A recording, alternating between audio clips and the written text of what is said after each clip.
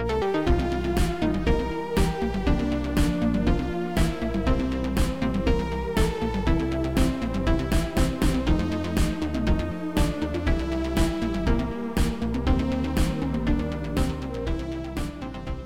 everybody, and welcome back to some interseason goodness from the Sequelizers.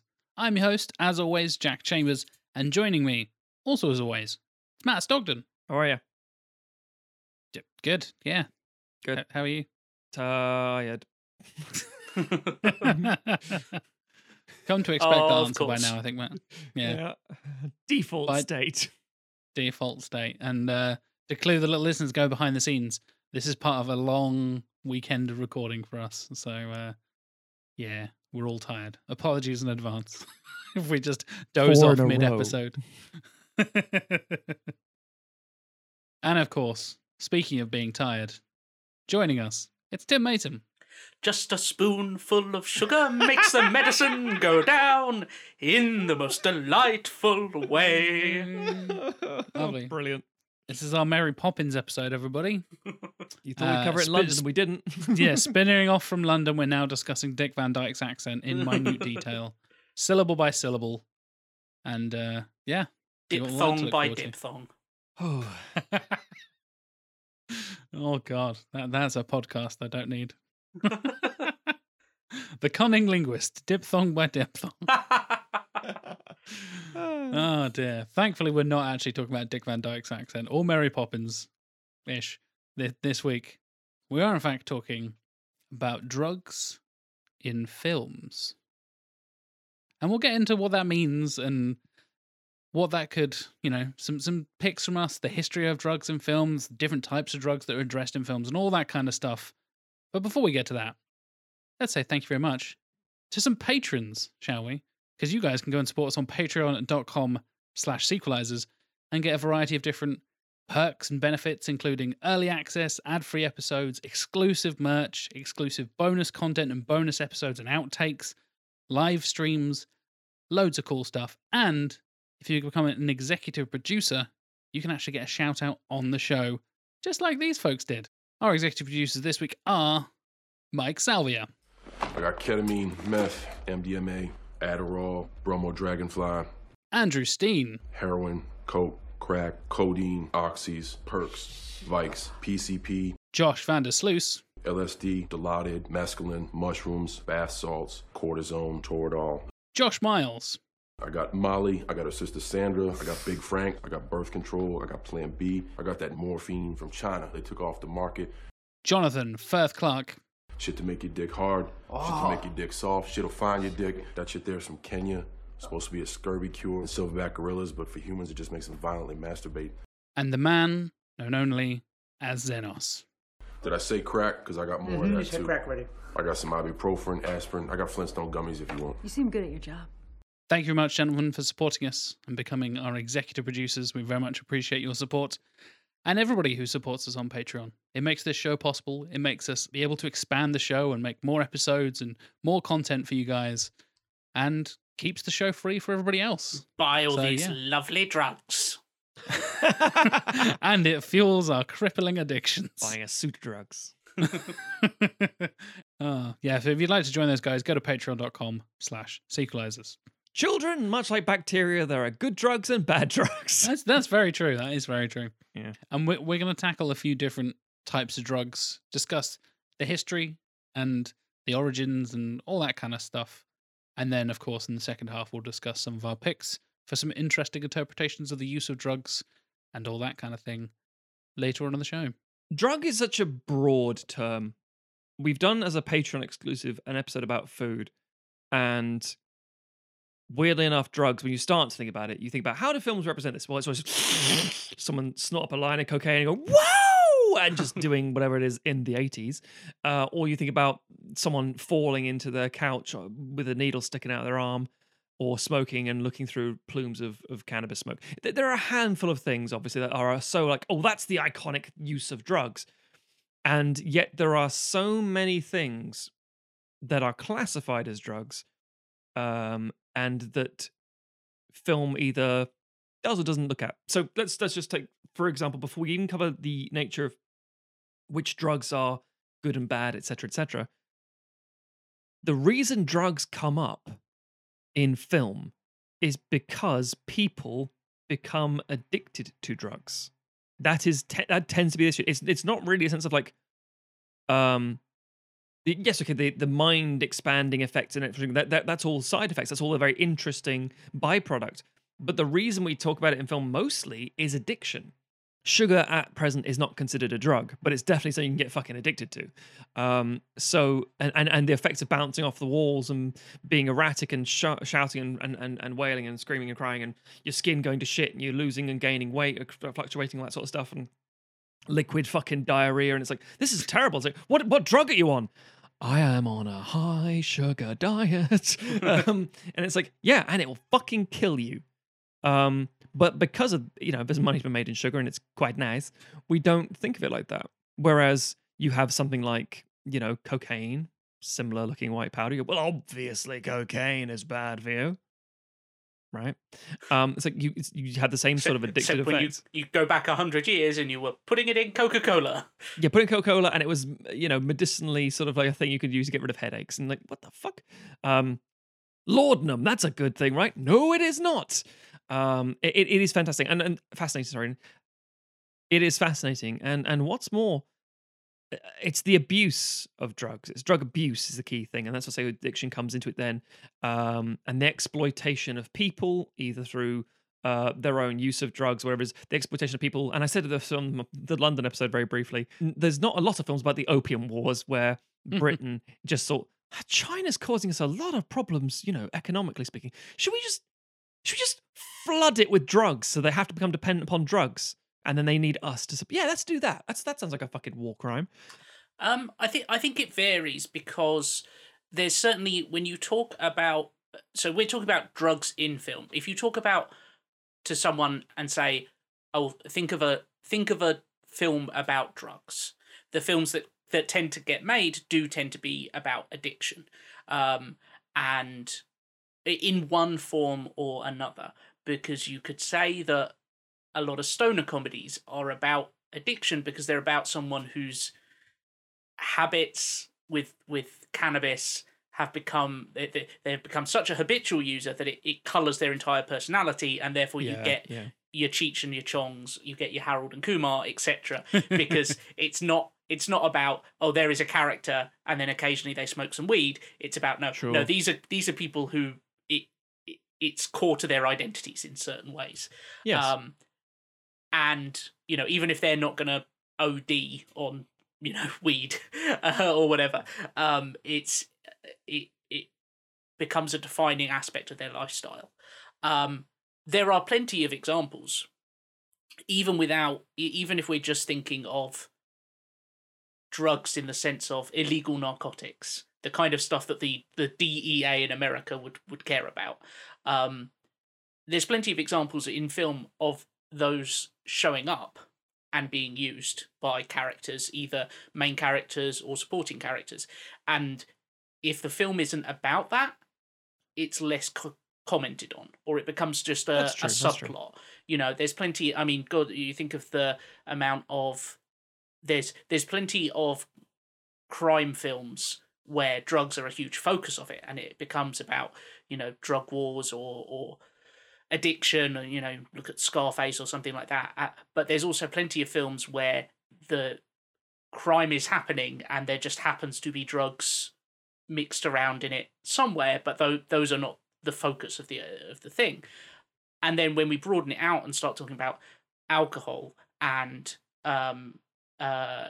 tobacco and pharmaceutical drugs, both in the sense of, like, obviously there's a huge opioid crisis in America going on right now, and there's plenty of pharmaceutical drug abuse, but also people use drugs to treat all kinds of illnesses and disorders and things that they need just to to get through the day. And that's we classify drugs in so many different ways, and but it's interesting that when we think about a drug film, it tends to be, like you say, it's about addiction, and it's about people whose life has become consumed by and Yep. controlled by a drug. Yeah, I think that's definitely something. As soon as we said we're talking about drugs in films this episode, exactly what the listeners would think of would be the hard stuff, for want of a better phrase, like all the heroin addictions and all the cocaine use and all this kind of stuff that happens in films. Nobody thinks like, oh, that character had a headache and they took some normal Yeah. painkillers from a Yeah. normal pharmacy. Like nobody think, or like you said, Matt, earlier on, like people smoking, nicotine as a drug. Yep. And unless a film is really focused on drinking and it's like a film about addiction and somebody dealing with that, like Another Round that we talked about recently, the Mads Mikkelsen film, it's really not really addressed as a drug. It's just like, yeah, characters drink. You get the cool guy who sits there sipping a whiskey at the bar looking cool and whatever. That's been a stereotype for decades, 100 years. I guess we have very clear classifications in our mind is what I'm thinking of, and especially in terms of where we are now in Western society, where there's a lot of legalization going on. In America, cannabis and all that stuff is getting legalized like state by state, and that the push for that is becoming bigger and bigger. I think eventually we'll see that over here in the UK, but cannabis is classified in a very different way over here than it is to America. Yeah. So the recreational use of drugs and then the addiction side of things, I think, is what most people think of. And you wouldn't really think of, oh yeah, like Mad Men is about the tobacco industry and advertising and stuff. I know that's not a film, but that's an example of like, that's still about drugs, technically. Yeah, I mean, we talked about James Bond films earlier in the interseason. Casino Royale, he creates his own cocktail. That's a drug. I'm pretty sure there's people smoking like cigars while they're playing poker. Those are drugs. He gets poisoned. That's a drug. Then he goes and injects himself with the antidote. That's a drug. Like, but no one would ever think, oh yeah, Casino Royale, that famous drug film. It's entirely true. And it goes to what Tim was saying earlier, how much of it is we're so desensitized to the concept of what drugs are. And that's why I said it's a broad term. You think of like Die Hard, for example, and the character of Ellis when he's first introduced. How do you know he's like a stupid, sleazy LA douchebag? Yeah. It's like, oh, bit of cocaine. Hey, Hans, Bobby. And he's like, what a douchebag. But it's not a drug film, even though it's got 2 or 3 uses of very illegal drugs. And again, classically, we do talk about, I'm going to talk about politics. And by we mean, society, news media, and also films will make very, very light of certain things. So, for example, if you want to say, like, here is an ethnic minority or a person of color doing drugs, like, oh, the fucking degenerate. They have no control. No. And they're one hit and they're lost to it. That's all there is. And like, oh, fantastic, lovely. But if you just say, oh, our politicians have been using cocaine, they've admitted to it freely. It's like, well, if that was anyone else, you put them in fucking prison.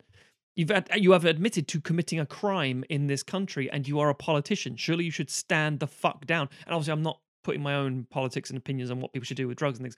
I'm just saying the hypocrisy is rife.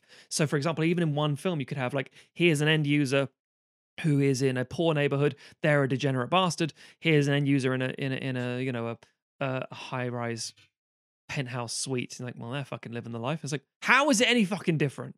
At all. And that's the problem. It's how we present it. That's why film becomes an important thing here. Now, as mentioned by both Jack and Tim, it comes down to a bit of pedantry, if I'm honest.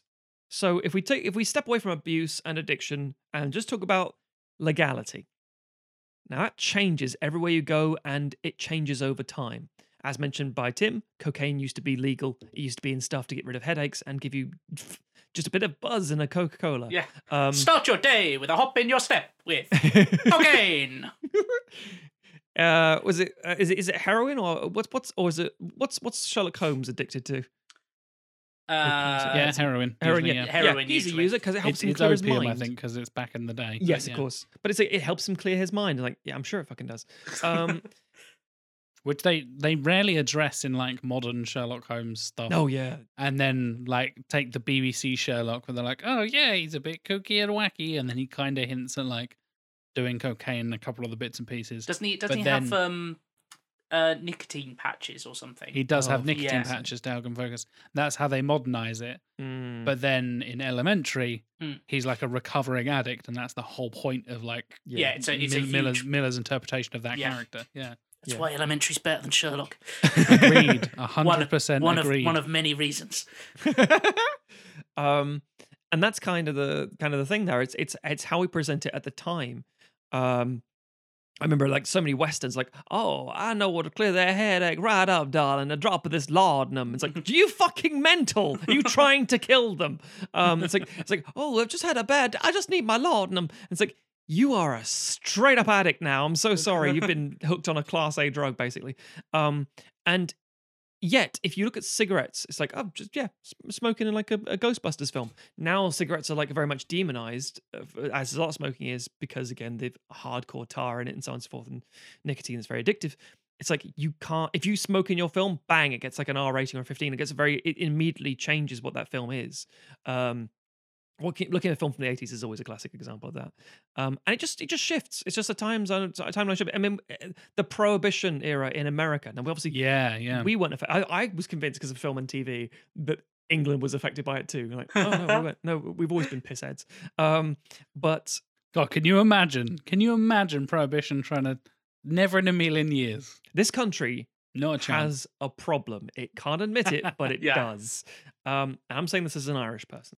Do you remember when we opened pubs 24/7 for 24-hour drinking, and everybody was like, "Yeah, that's a great idea." It'll be like Italy, and it'll be so cultured. Fucking hell. People throwing up into their own pants, which they've taken off because they wanted to blow their nose. Fucking idiots.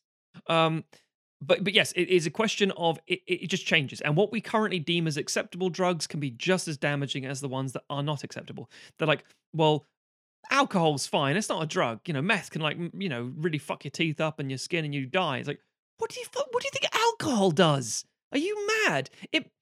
Most of the fights in this country come down to fucking booze. I mean, there's like Mother's Ruin is gin because this country was so sozzled for so fucking long. It was locked in the sense that it just couldn't function. There's a picture of like what was England like in the 1800s, and there's this mad, pissed, buck-toothed woman with a baby falling off her exposed breast because like that's England, pissheads. And I should point this out. No nation is above another. This is a human thing. It's a human problem. Some do it better than others, obviously. And then you get to the point where you're like, oh, alcohol's not an unusual thing to see in films. If you watch a film, like a Bollywood film, they have warnings on the screen that say, alcohol is dangerous, alcohol is damaging, do not drink. That's an interesting priority for them. Whereas us, we'll make like, also, the Americans as well will make jokes on Family Time sort of sitcom shows about mummy needs her wine. It's like, shouldn't you be raising your fucking kids? Mummy needs a hit of meth. It's like, whoa, take those kids away. Yeah, it's interesting how much like cultural changes are seen, like kind of how it changes the context that all this stuff is seen. Is because I think it's something that film is a little bit slow to react to, because I think if you look at American television, for example, there are a lot of shows where there have been subplots about people dealing with, especially wealthy white people who are addicted to like pharmaceutical, like stuff that they have been prescribed. Oh, the over-the-counter stuff, yeah. Yeah. That they are using to essentially in the same way that most people use recreational, drugs kind of stuff. And which has obviously developed in a lot of ways into the opioid crisis and stuff like that. There's so far not been a huge amount of films that have really dealt with that in the same way. Their films still seem caught up in this sort of late 80s, early 90s idea of like, oh, well, if it's a drug film, then it's, it's sort of heroin and it's like Train Spotting or it's like Blow or something like that. And I think that there will be a wave of films at some point in the future that deal a lot more with how the medical industry is involved in the drug trade and the connective tissue between them. And even stuff like, things like Ritalin and stuff like that. where there's hundreds of thousands of kids who are taking that every day, and I think it'll be a case of we'll have films in 50 years' time where it's like, oh, I can't believe, they you're sort of making such a weird deal out of these people smoking cannabis, like they're treating it like it's some crime or something.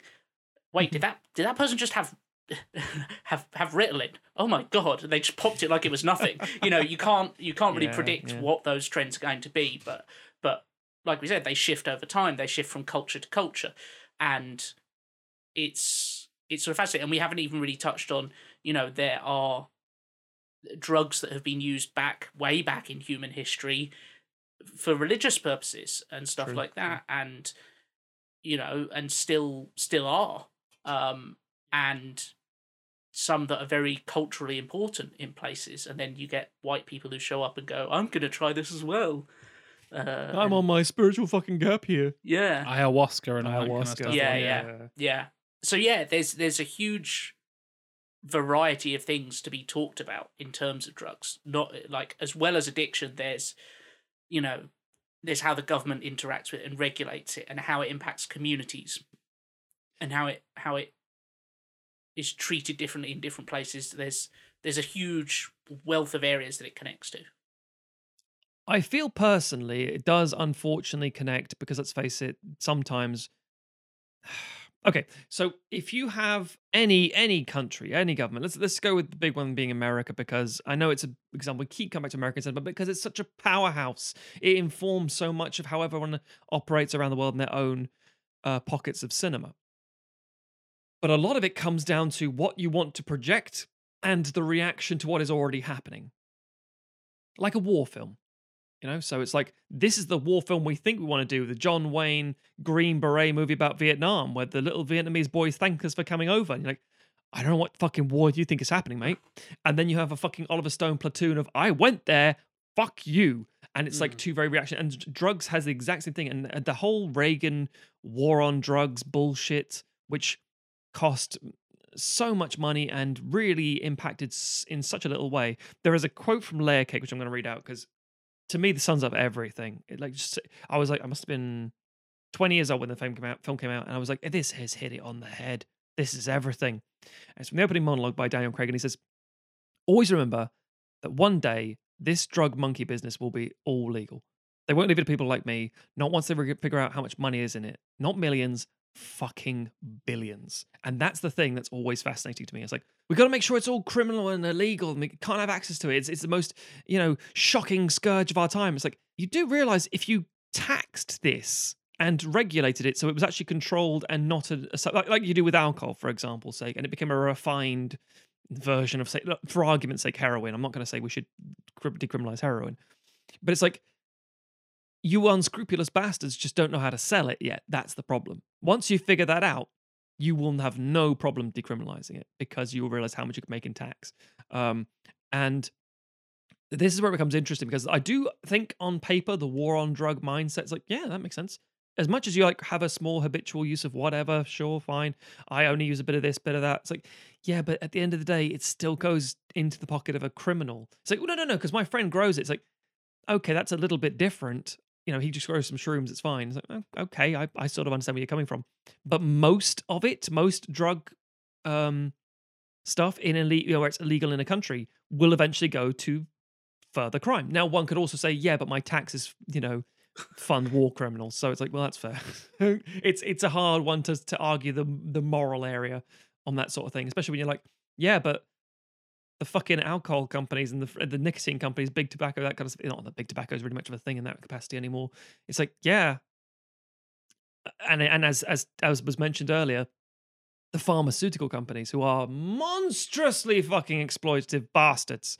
That sort of, obviously we're in a pandemic. We're all very grateful that, vaccines are working around. That's fantastic. But that's a different sort of thing. Doesn't mean they can get away with charging like $50 for a dose of insulin in America. Precisely. It's like, oh, we got this cancer drug. It's going to be, what was it, like $70 per pill, and you need 10 per week. And like, what the fuck are you talking about? Yeah, nonsense. There's a bit of stand-up by Alan Davis from back in the 90s, where he was talking about how the the reason that cannabis hasn't been legalized, especially in Britain, is because there's so much money to be made off of booze. Like, not only is there the taxes involved in it, but people going to pubs and they get drunk. They want a kebab, and then they get too drunk. They have a fight. Police have got to pick them up. Courts have got to charge them. Go to the hospital. Someone's got to do that. There's a whole industry built around people getting absolutely pissed out of their minds on Saturday night and causing chaos. They go do some vandalism. Someone's got to come along, fix that. No one's going to make any money if everyone's just stoned every weekend. It's just going to be sales in Twixes have gone up, and that's about it. And it's interesting again how cultures change what is viewed as acceptable. Yeah. And what isn't. And who it's acceptable for, because speaking of stand-up, there's Bill Hicks, and he said, if you don't support drugs or believe drugs do anything positive, go home, take all your records and burn them, because everyone who wrote those songs real fucking high, on drugs. Yeah, and he does a comparison about people who aren't high when they write music and people who are, and it's like anything.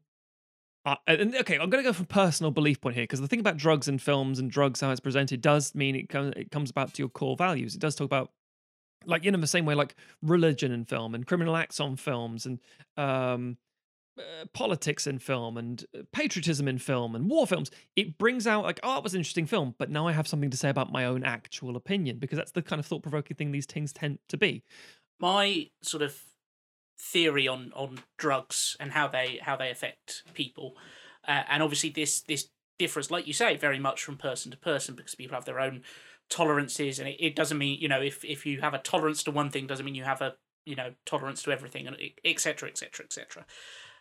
Is that essentially drugs kind of are a way of switching off your own personality and replacing it with a different one. And the stronger the drug, it tends to be the more obvious that effect is, and the fewer alternate personalities there are. So alcohol, people talk about, like, oh, he's a really happy drunk, or he's a really angry drunk, or he's a really sleepy drunk, etc. And there's like a dozen different flavors of what drug, but there's only, especially after you've had, 3 or 4, there's only a certain number of flavors of personality that you have at the end of that. But obviously you're still yourself, it's just you are slotting yourself more into, one of these different areas. Yeah. With something like cannabis, it narrows it down to maybe like, oh, okay, gets giggly, gets sleepy, or gets paranoid, or whatever, Sure. And those are your kind of 3, things. And because it's a stronger drug, the effect it has on your personality is stronger. You're leaving more of yourself behind and replacing it with just drug person. And then you get up to something like heroin, and it's like, there's just one heroin mode, and it comes on pretty fucking strong. I don't have enough experience with drugs to be like, this is absolutely true, but that's my experience of dealing with drugs. And it's it's the stuff of, like, it's why everyone who does cocaine is such an arsehole, because it just switches off all the parts of your brain that aren't arsehole. Mm-hmm. And it's just like, this is your brain on cocaine. It's just you if you were an arsehole. It's our experience of it is how it's presented in film. So it's like, oh, I wouldn't want to touch that heroin because I've seen a movie about it, which is both good and bad, because it's like, well, yeah, don't do heroin. That's probably a fucking terrible idea. But equally, I mentioned about the control earlier. I'm terrified of so many drugs because I've seen how it works in films. You get close to it, and then you're gone. You're a ghoul. And it's like, oh shit. Which is obviously nonsense. That's not how these things work at all. People don't just literally roll into a grave, but then some people can.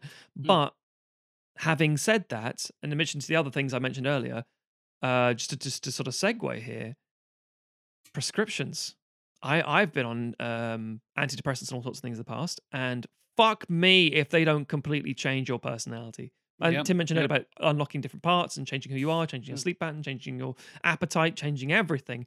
Except the difference is that's a good drug. It's like it can help a lot of people. It can stabilize people and shut certain things off. And it depends. You know, even then, there are brands. It's about finding the right one that fits you. Mm. The same thing, like, oh yeah, no, I'll happily drink Stella, but fuck me if I have a Jaeger bomb, I'm fucked. Mm. I'll be a nightmare. It's like, okay, is it not just the same thing? And if you are a child, for example, it's like, is it not the same thing? It's like, no, spirits and lager are not the same thing.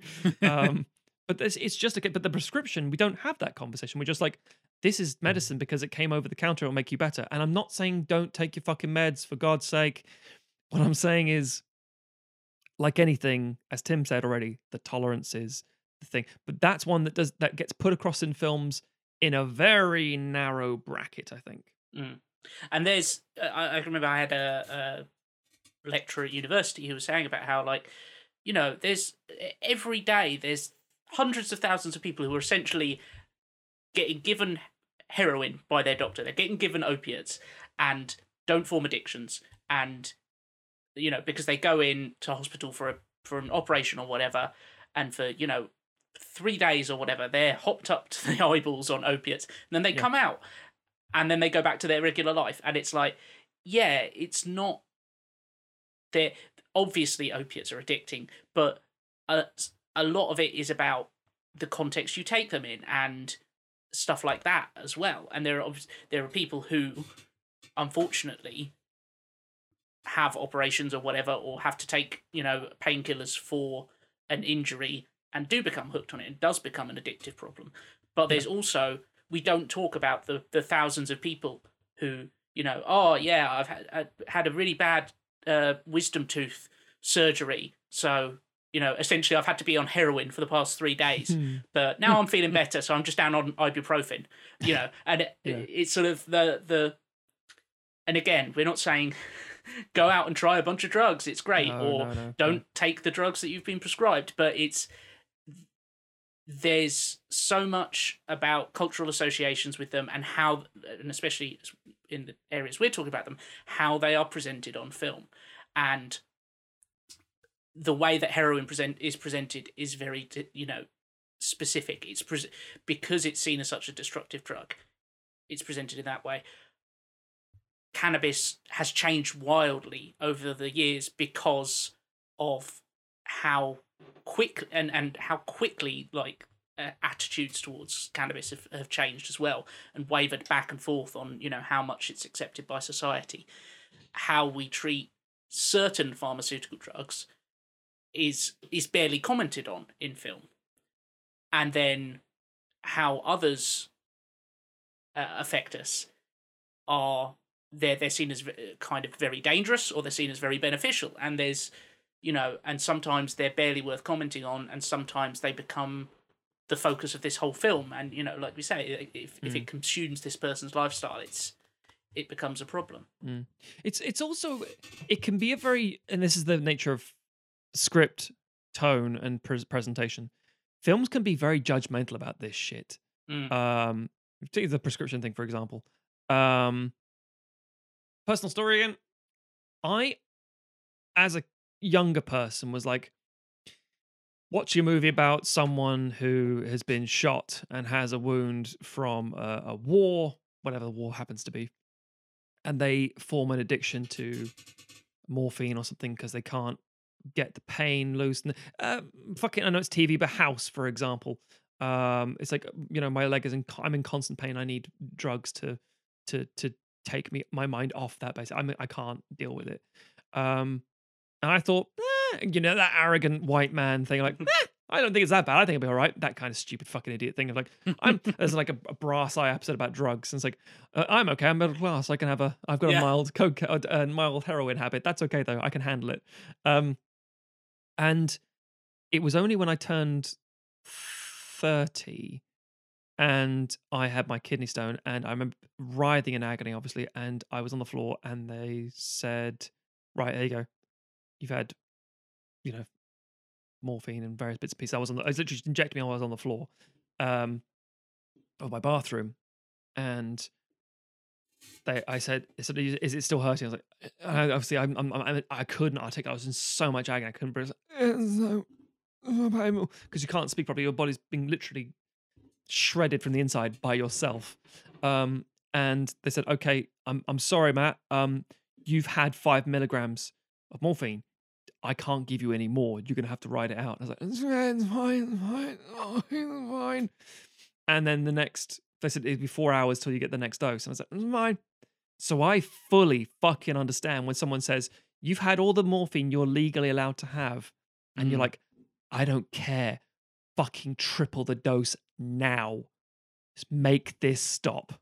And hearing that from Emma's perspective, because Emma is a nurse who deals with a lot of this stuff. I know he even has to deal with sort of like palliative care and end of life care for a lot of her patients and stuff as well. Getting the right dosage of morphine and stuff like that is a really tricky thing to do to make sure people are comfortable and all that kind of stuff in the last stages of their life, and giving them a dignified death in that process and all that kind of stuff. I don't envy Emma having to do that sort of thing. And then, as you said, Matt, the vast majority of people will just be like, give me the fucking morphine. They don't be like, oh, is that enough? Yeah, that's fine. I'll just write out. Thanks very much, doctor. Yeah. I appreciate the help. They're like, give me the fucking drugs. Give me all the drugs. That's what you do. You're a drug dispenser. That's what doctors do. Literally drug dealer in a way, yeah. Exactly, yeah. It's legalized heroin dealing. It literally is. And I think it's a real kind of... Because people don't interact with those kind of drugs, like every day, typically, people don't tend to interact with heroin, most people. And then when you get that pain relief for that, as you said, about unbearable pain for something like a kidney stone or a broken leg or whatever it is, then you suddenly realize, like, oh, this is why people do drugs. This makes all the sense in the world. Yeah. Thankfully, myself, I've never had anything like that, so I'm quite. I've never had a serious sort of medical condition or anything like that. You're a soft boy. I am. I am a sweet little virgin boy. I've never smoked. I've never smoked a cigarette. Never taken any drugs outside of prescribed antidepressants when I was younger, and paracetamol and alcohol in the last sort of 10 years or so. But I also didn't drink for the first 22 years of my life. Yeah. You've done everything legally by the books at this country's current designated rules. Kind of, yeah. But yeah, like I grew up, my parents were both smokers. My dad is, or was, I guess, a cannabis user when he was younger, and that we've had fairly open discussions about it. I mentioned before, my parents are pretty liberal with this sort of stuff. They're open to talk about pretty much anything. And there happened to be a local cannabis grower, dealer nearby, because we're in the middle. My parents live in the middle of nowhere, so I guess why not? You can get away with it in the middle of nowhere in Norfolk. And I guess my way of my like history with drugs is that I just kind of rebelled, and I was like, I'm gonna go straight edge. Yeah. And I did the complete opposite of what a lot of teenagers do. It's like, yeah, I'm gonna get pissed at 15. It was like I think I drank vodka for the first time at 14 or 15, and then didn't touch it for another 8 years, basically. I think that's a lot of the generational thing now at the minute as well. Like yours and younger. It's like, I've seen my parents get locked. Fuck that shit. That is not the life for me. They're picking themselves off the pavement. These reports in the news, it's expensive. It's not for me. And you, as you say, you rebel. And once again, I'm not being judgmental. This is just my personal experience. You do what you like. You drink or take whatever you want to do. I don't care. You're all adults. As long as you're not shoving it down my throat, then I don't care. And then it's like, I've only been drunk a couple of times, even since I started drinking. And it's a weird thing because, like you said, it's such a normalized thing in media and a normalized thing in society as well. And growing up watching films, I used the example earlier of like the cool guy is drinking a whiskey and like, I'll take the bottle. He's like, oh, he's so cool. He's such a man. He doesn't just drink 1 finger or 2 fingers of whiskey. I'll take the bottle. The perfect example is the Aquaman bit where he just necks the Jack Daniels and then chucks it in the ocean because Aquaman doesn't care about the fishes after all, apparently. fucking Aquaman. But Jason Momoa looks cool. He's topless. He's covered in like the tattoos and stuff, and he's chugging that Jack Daniels out of the bottle because he's cool and hard. Fucking Zack Snyder. We'll talk about that one day. Don't worry. But yeah, it's that kind of glamorization of drinking as well that's even outside of the British side of things, but it's also in a big part of American culture as well.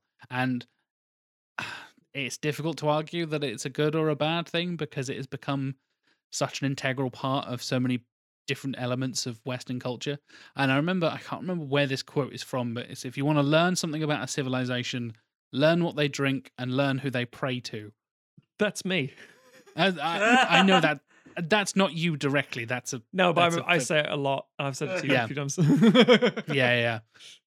But that is like a famous quote about where There is, learn yes. about societies in that way. Like alcohol has become such a part of human existence. We've been fermenting things on purpose for thousands of years and getting that kind of that high or that buzz or that push from it or however you want to word it. And now it's just such a normalized part of like, yeah, we've been fermenting things with yeast and stuff, and now you can try any of these 15,000 different types of beer just in this one supermarket. Like, it's not that you have to go far. And we've got the American stuff, you've got the Mexican stuff, you've got Czech beer, you've got German beer, you've got Japanese beer. Like, this is insane. And the fact that it's such a huge industry, and then that obviously you don't quite get the same branding with heroin and stuff, but but you're getting there with cannabis. You know, people that's exactly copywriting strains and stuff like that. Yeah, you get the different strains, exactly. And I think that will go. Cannabis will follow a similar path. It will be the next alcohol, for want of a better phrase. And you know, we've touched on a wide variety of here. You know, from pharmaceutical to narcotic illegal stuff. We haven't even talked about fictional drugs that show up in films. Yes. Whether that be in contemporary stuff, things like Side Effects, the Steven Soderbergh drama, which is sort of taking a very down-to-earth approach, look at, how people with mental health issues are, trying to cope with it, and turning it into a kind of a weird sort of thriller, sexy time thing, all the way up to, fucking Bane getting full of green goo in Batman and Robin to make him super strong. And so, something like Limitless, which I was just thinking Limitless. Exactly. You would if you'd ask people to start naming drug films, it would take a long while for most people to get to Limitless, and yet that is a film entirely based around here is a drug that affects a person and how they live their life. Well, it's weird because this is going to sound really 1950s and really preachy. It's not. It's just the phrasing. All drugs, whether they're intoxicants or alcohol, whatever it happens to be, is a poison in some form. Yeah, and it's your brain and your body reacting to the precisely hazardous, dangerous chemicals that are reacting with your bloodstream and your brain and all that kind of stuff. Caffeine is designed to make something's heart beat so fast it dies. Caffeine's one. Yeah, we haven't even talked about fucking coffee and tea and Coca-Cola and energy drinks and sports drinks and all that shit as well. Yeah, that's another one that might be illegal in the future kind of thing. It's like people having cardiac arrest, that sort of stuff. And that's the point. It does take years off your life, and it's something that just because we're a larger creature, we just go oh. rather than dying initially. But it's still poisonous. Whereas the fictional drugs, very interestingly to me, tend to walk an interesting fine line of how do we represent this in a way that we haven't already seen? How do we get it so it's not too close to home with alcohol and cocaine or whatever it needs to be, or crack cocaine or whatever? You're like, okay, what do you have? What about we have like mind-expanding powers, and you get like Limitless and it Lucy. Literally gives you superpowers. Yeah, what's that one recently with Jesse Gordon-Levitt and a few other people? Project Power or something like that. Jamie Foxx, probably Power sounds about right. Yeah, and it's like, okay, it's like so it's X-Men but drug X-Men. Like, okay, fine. And it's like, okay, but then the only other version you get seems to be governmental control. Like Equilibrium or Brave New World, and they're the kind of things that's like, we're going to oppress you, we're going to suppress all your emotions, or who you are, and that kind of control. But again, it's either a top-down governmental restrictive thing that's, you know, you're limiting what you are and who you are as a person, or you can expand and you can fucking become a bird and fly or some bullshit. And it's like, right, none of these seem to have the same end use, abuse, good, bad. Even Limitless doesn't go really to the edge of, you know, where a lot of inverted commas drug movies would go. It just does the whole like, oh, his hair's a bit raggled and he's a bit stressed out and he's not able to keep up with things. And classically, maybe he'll get a nosebleed. That's always the one, you know, you've gone too far in a movie. Oh, my nose is bleeding. I've got fucking psychic powers. I can see the fucking future. Ugh. Fuck you. But fictional drugs are very interesting because they should be about either an allegory for something else or a message or something, but they tend just to be about, what about if we had this drug as well? It seems to be almost like wish fulfillment. Like, what about this drug where it stops you from, you know, you never need to piss ever again? It's like, what are you fucking talking about? That's stupid. I saw a little meme like thing saying, oh, you can only take 2. Only 2. That's like, you know, keep 3 Marvel films kind of thing. Yeah, it's like, yeah. Infinite money drug, long life drug. And it's like, right. And it's all different things. Like, what do you mean infinite money drug? What does that mean? It allows you to poop diamonds. They're going to shred your colon. I thought fucking kidney stone was bad. Jesus Christ. Is that like the monkey paw version of that? Yeah. Like, you poop diamonds. Yeah. That's good. Yeah. They tear up your intestines. That's bad. We'll get to that one. We talk about how they're presented in movies later. It's like, well, this is clearly a bad thing. This is, you know, run by criminals for criminals, and it's going to fuck you up inside, and it makes you a you know, a fiend. You're like, okay, fine. But most of the time, it tends to be, yeah, the expansion of what could be. And sort of fascinating, we talked about how, you know, most drugs are essentially poisons, but then you can also go full circle back to ayahuasca and stuff like that, and DMT that Chemical It produces is something that's already in the human brain. It just like stimulates more of it or gives you more. I can't remember the exact chemistry. No, of it. I don't mean, yeah. And that makes you see self-transforming machine elves and stuff like that at the edges of reality. So there is a documentary called The Spirit Molecule that was released a few years ago. Yeah, hosted by controversial podcast host Joe Rogan, because he was a big supporter of DMT many years ago. Very interesting and weird, like you said. Yeah, you get this weird kind of people think you start seeing the inner workings of the universe and the whole like string theory type thing. You're seeing the vibrations of the universe, and unfortunately, you do get to that kind of stonery kind of talk pretty quickly. It's like, hey man, I'm seeing the vibrations of the we're all one.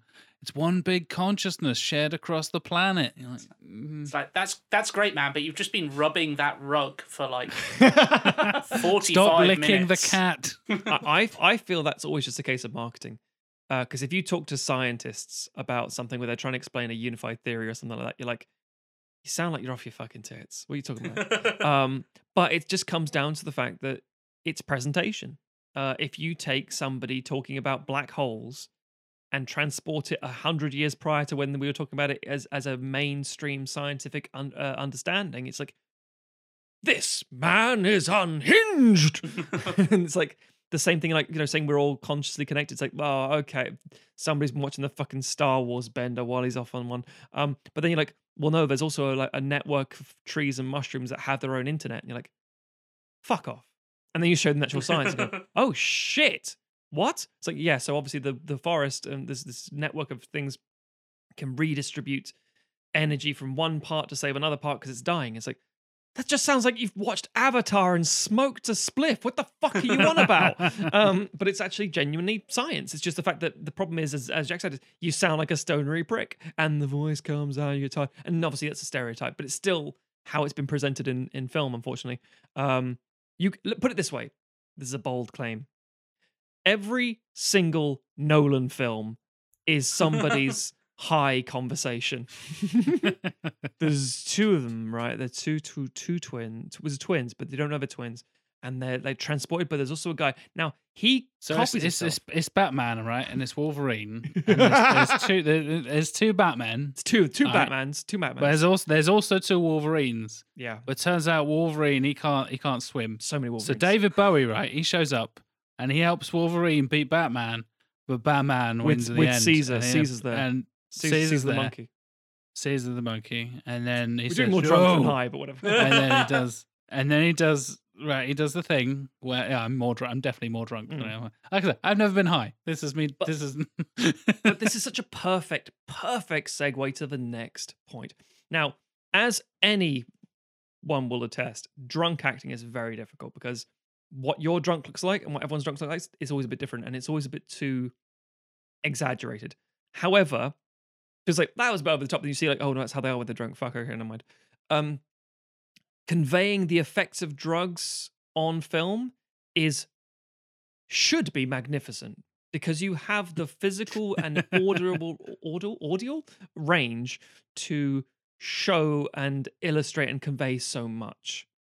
The bombarding imagery, the Kubrick 2001 Space Odyssey stuff, the Doctor Strange going through various realms, all that kind of crap. The problem is that it's also conveying a feeling. And that's the key point about any sort of drug use, whether it's being a bit drunk, a bit high, a bit whatever it is. It's different for everybody. The best way I can describe it in a way that people universally understand is like trying to film a dream. You forget half the dream when you're through the dream already, and it's all usually in black and white. You don't know, you film the colors when you wake up anyway. And on top of that, things just cut back and forth. So you can literally walk through a door and you're from two different locations and it doesn't make a difference anyway. And it's very discombobulated and really hard to keep up with. Unless you're like Christopher Nolan and you have the world's most boring dreams. Yeah, They're all about architecture. Got to dream a bit bigger, darling. He pulls out a small grenade launcher. Like, oh wow, Fucking hell, yeah. nailed it, mate. Why not pull out a pump action dragon roller coaster? Brilliant. It's a mad. carrot that fires jealousy. Yes, yeah, that's exactly what I want. But that's the thing. Conveying drugs in film is actually really, really difficult because if you ever watched a film about someone waking up, now you don't want to spend 30 minutes of your movie with what it looks like to actually wake up. You get someone go, eyes, two eyes blinking, lots of this noise, roll around, where am I? Yeah, get up. That's a realistic waking up scene. It's like, no, it's not. No, it's not. There are some people who go, bing, I'm awake and get straight out of bed. There are people who roll around for like an hour just trying to get the energy to get out of bed. And Some people do both. yeah, exactly. On certain days. It depends, yeah. And that's the point. It's like you shorthand it for film, and that's just how it works because of the medium. Drugs is the same sort of thing. You don't want to have someone just slipping slowly, so you end up with really extreme examples like Train Spotting. And I think the imagery of Renton sinking into the floor and the floor, him in the carpet around him, that's magnificent because the outer bodiness of thing like that's such a really interesting way of conveying it. And like we're talking about, like, you know, I've never been drunk or high before. What's it like? You try and do an equivalent. Dread is again, it's a fictional drug, slow-mo and Dread. But the way it slows it down, where everything is so beautiful and so slow, and the music is angelic and choral and magnificent. You think, I could just live here. This is so fucking calming. And then you cut back to Lena Headey in the bath, just splashing her arms for a couple of seconds. That's what it actually looks like from the exterior point of view. But the inside of it's just a beautiful ballet of time and symmetry and all the water shimmers perfectly, Yep. and there's those rainbows cascading, and that the slow-mo music.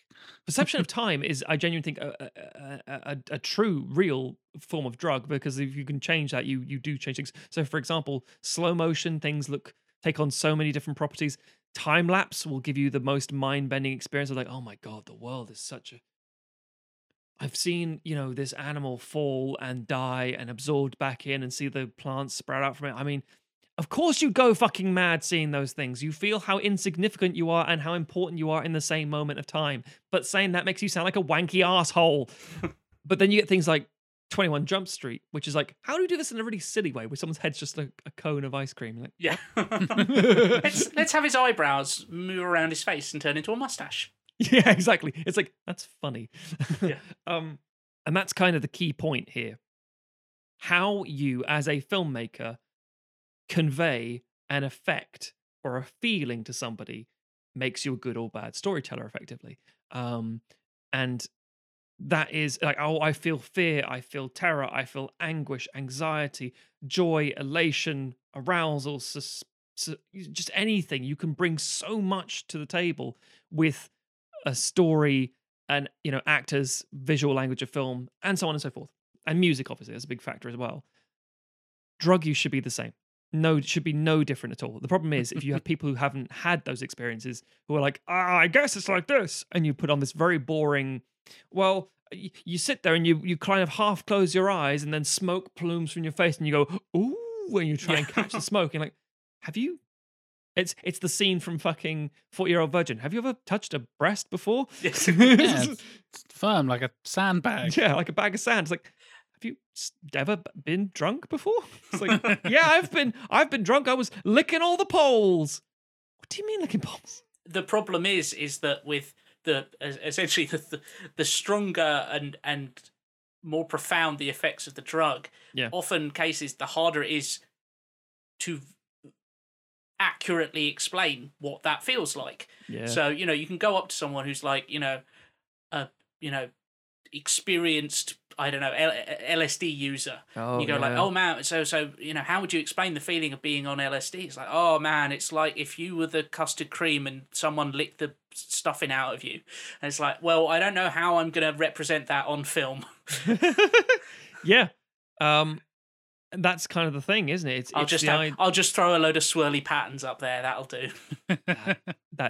I've seen so many YouTube videos of like, oh, this is what it actually looks like on LSD, and it's a program generator where it starts, warping the image, and you're like, I mean, I believe you, but I don't believe you. To go back to stand-up again, there's a great Bill Bailey bit where he talks about how on acid has become this code for just like, this sitcom, it's Terry and June on acid, and it's like, what you mean is it's slightly weird, because what Terry and June on acid would actually be like June has just got a tea cloth there, and she's going, that's interesting, because there's like that pattern goes like that, and that but that bit doesn't touch that, and they're just doing that for 15 minutes. Yeah, there's a book actually by Thomas De Quincey. It's from years and it's like 1800s, and it's called Confessions of an English Opium Eater. And it's just De Quincey talking about his laudanum addiction. And it's a really interesting novel. It's a really interesting, novel, biographical account, as it were. And it's like much in the same way like Aldous Huxley would just take some drugs and write down his experiences. It's the scientific mindset, but it's the question of if you are good enough to convey both. Again, if you ask a child to say, oh, did you have a nightmare? What did you dream about? Scary man! Is that what you're going to give me? Fucking hell, all right. I'm sorry about the scary. It's okay. Scary man can't get you. Whereas if if you are a really articulated Shanaki-style storyteller where you're like, what was your dream about? Okay, fucking sit down. I'll tell you my dream. Although, let's be honest with you, everybody. Everybody's dreams are boring. Nobody fucking cares. Do not tell people you got your fucking dreams. Ever. They're shit. I promise you. And I think the perhaps the most crucial and the best, to my mind, a lot of the best storytelling about drugs is films that are able to both put you in the position of like, this is what it is like to be on this drug, through whatever storytelling means they have, whether that's acting, whether that's sound design, whether it's special effects, etc., etc. But they are also able to take the step out and go, yeah, but if someone walked in on you in that room, and this is what they would see, because they're not on the drugs. Yes. This is what it feels like to be on the drugs, but this is what it looks like to be on the drugs. And I think, films that glamorize it tend towards the more like, this is how it feels, like everything's great. And films that demonize it tend to just be like, this is how it looks. Why would anyone ever do this? Your teeth are falling out or whatever, etc. Staring into a corner kind of thing. And the truth, as with most things, is just a lot more complex than that. And you can take that even for something like, alcoholism and stuff like that, or alcohol abuse, and take Another Round, for example. Like, this is what it's like to be drunk. Most of the time it's like, oh, it's great, they're having fun, they're doing all this dance. It's like, yeah, but you take a step back. This is what it looks like if you're drunk most of the time.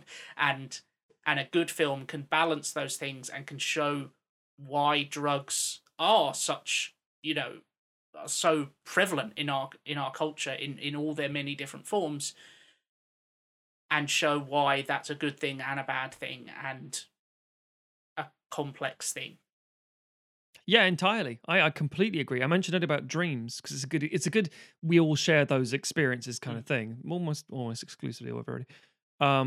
People buy books like, oh, what does my dream mean? I'll get a book. It's like, no, because that's based on the language you have in your head. You see a spider because you remember that one time you stayed at your aunt's house and a spider sort of crawled down next to you and you got freaked out and scared. That's why you have this thing. That's what you're remembering. It's like, oh, I'm remembering the smell of ginger because it reminds me of my, uncle, which reminds me of a time when I was 8 years old. It's your own language. It doesn't. It's yes, there are obviously common unifying factors. People say like, oh, if you have dreams where your teeth fall out, that's you worried about children. It's like, fucking thank you, Freud. That's just astrology and horoscopes and bullshit. And precisely. All that kind of like, it's one book will say one thing, one will say another thing, but they're general enough that it'll basically cover. Have you ever dreamt about your teeth? Well, yeah, I have. You're teeth, worried about yourself probably, in the future. Yeah. Yeah, exactly. It's like, well, I'm worried about myself in the future, and I had a dream about teeth. I'm not sure the two correlate. No, and the same thing with drugs in films. It's like a case of like, as Tim mentioned, the perfect example is this is what it feels like, and this is what it looks like. But then it's like, but if this is what it feels like, and that's my perception, who gives a fuck? And there's like, well, yeah, but you're rotting away. It's like, I'm rotting away anyway. What's the problem? It's like, you're living in a dump, but I don't see it as a dump. So what's the problem? And then you get to the level of like, well, you're living in a crack den. It's fucking awful. You should be looking after people. You've got responsibilities. And like, I mean, according to your rules, yeah, sure. I'm not a productive member of society. But then it comes back to the other thing of like,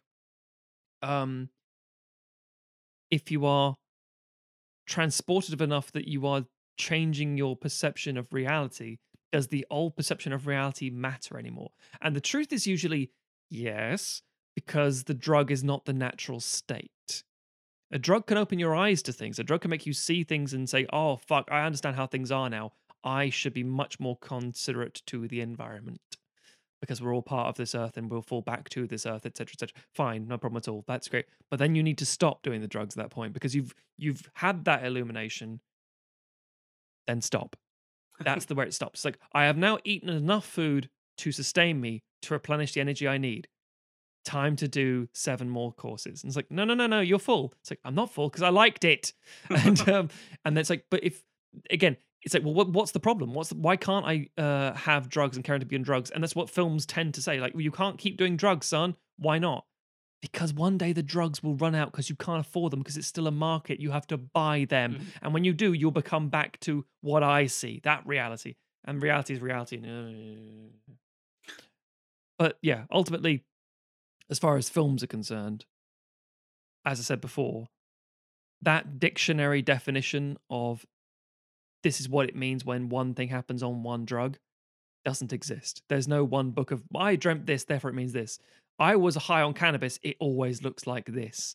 That just doesn't exist. It's your own personal language, but there's no reason that you should go and seek it out unless you want to, or whatever, you're all adults, blah, I'm not getting to that. But from a film perspective, there is always an agenda. It's like either the filmmaker is saying, no, drugs aren't nearly what you think they are, or drugs are a tool to muzzle you, or drugs are bad, or drugs can be good, or drugs are everywhere. It's like any story. What are you trying to tell me? And if you're not doing a good job of that, then you just end up with that. That's a pretty fucking colored film. And are the tools you're using to tell that the common ones that everyone uses, or are you approaching it in an interesting, different way? Yes. Today's episode is presented by The Skin Store. For over 20 years, The Skin Store has been the #1 destination for premium skincare, hair care, and beauty products. With over 8,000 different products from 300 different brands, The Skin Store has you covered for all your hair, cosmetics, supplements, and of course, skincare needs. Find your favorite brands like Elta MD, NuFace, Olaplex, and more, all in one place with gifts with every purchase. Right now, the Skin Store is offering our listeners 20% off their next purchase by using the code POD. That's POD for 20% off your next purchase. So head to skinstore.com/pod.list. Skin Store. Have the confidence to tackle the day ahead. Exclusions apply. Not a drug. Might be a drug. I guess moisturize counts as a drug, right? If there's chemical components in it, technically it is, yeah. Everything's a chemical, Matthew. Then yes, it's all drugs. Everything is chemicals. Everything is drugs. One of my favorite gifs that I've used many times on the internet. Just everything is chemical. Fucking scientists, man. See, it's drug talk is Yeah. what that is. Everything's chemicals. Oh, fuck you. Chemicals. All the chemicals. I mean, they're Aren't we all PFAs just in there, to be fair. chemicals at the end of the day? Yes. Yes. So as we start getting into some examples of a variety of different drugs in films, shall we, gentlemen? Yes. Matt, I'll come to you first. Why don't you kick us off? So people might be expecting me to come up with some very extreme examples, some independent, nuanced films, some early Shit examples. we've never heard of and all that kind Yeah. of stuff. Yeah, typical some Matt fucking stuff. silent film from Russia from the Some expressionist German thing from the 20s. precisely, yeah. I'm not. I'm going basic bitch on this, I'm afraid. Oh. But there is a reason for both. So first up, I'm going with Fear and Loathing in Las Vegas. Ah, nice. Yeah. So this is the Terry Gilliam film Fear and Loathing in Las Vegas, based on the book by Hunter S. Thompson. And it's a bit of a weird one, and it's one that I remember seeing. Again, it was 1998. I just moved to Norwich. I was just a teenager. It's not a good film per se. It is, in fact, a fucking mess of a film. It's critically mid-tier stuff. It's like it's fine. It barely gets about halfway through its appreciation because it's so weird and like oppressively, aggressively weird, intentionally weird. Trying to like, say, oh, it was kind of oddball. That's the point. And I kind of admire its ambition because of that. I think for me, that's part of its charm. The book itself is a very interesting. Hunter S. Thompson's writing is very, very interesting and very unique to him. The Johnny Depp version, Raoul Duke and Benicio del Toro, and fucking unrecognizable performances, Dr. Gonzo. It's all fantastic and so weird and so iconic and so quotable, and very 90s, oddly enough. Even though it's not set in the 90s. And again, the film was a failure in terms of the fact that, it didn't do well financially. It didn't do well critically. It's only become a cult hit over a long period of time.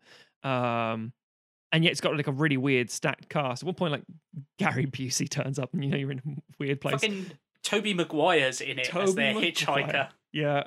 It's so surreal how much just random bits and pieces. But the film does something that I think is genuinely worth talking about, and that is essentially it sums up drugs very well for me. We mentioned earlier that concept of the external and internal perception of drugs, the idea of what you're seeing and what you're experiencing versus what is or what isn't, and the personality one forms when you become an addict, and it becomes this almost caricature of a person, these excessively ridiculous individuals. But the best thing about this movie to me is it creates a universe of what it's like to live in that bubble constantly, and I do mean constantly, because Duke, this character Raoul Duke, he has got a barrage of different intoxicants and drugs and things that he can use. A car boot full of them. Quite literally, yeah. And when he runs low on things, he has other things he can use. We had 2 bags of grass, 75 pellets of mescaline, 5 sheets of high-powdered blotted acid, a salt shaker half full of cocaine, a whole galaxy of multicolored uppers, downers, screamers, laughers, quarter tequila, rum, case of beer. And it's just like, there's so much shit. It's like, what the fuck? And then there's the whole, like, I knew we'd get into that rotten stuff pretty soon. Because even then there's like a level, there's like a gauge of how much there is and isn't. But because he lives in that constant perpetual nature of this weird thing, as well as somehow functioning enough to write about what he's there to write about as a journalist, you have this strange universe, this strange world that's been created. And there's a great line, which is, suddenly there was a terrible roar from all around us, and the sky was full of what looked like huge bats, all swooping and screeching and diving around the car, and a voice was screaming, "Holy Jesus, what are these goddamn animals?" At the same time as the character saying it as a narration, like, "Fucking pigs!" And it's like, it's just so ridiculous. Like, no mention of these bats. Those poor bastards will find out soon enough. It's this how can you function in our world when you're clearly on a different plane of existence? And the interaction with so many different individuals, it's such a weird trip of a movie in the same way that like Apocalypse Now is a weird trip of a movie. Apocalypse Now is probably a film you watch when you're high. Fear and Loathing in Las Vegas is what you think you were doing when you were high, you actually look like a fucking idiot.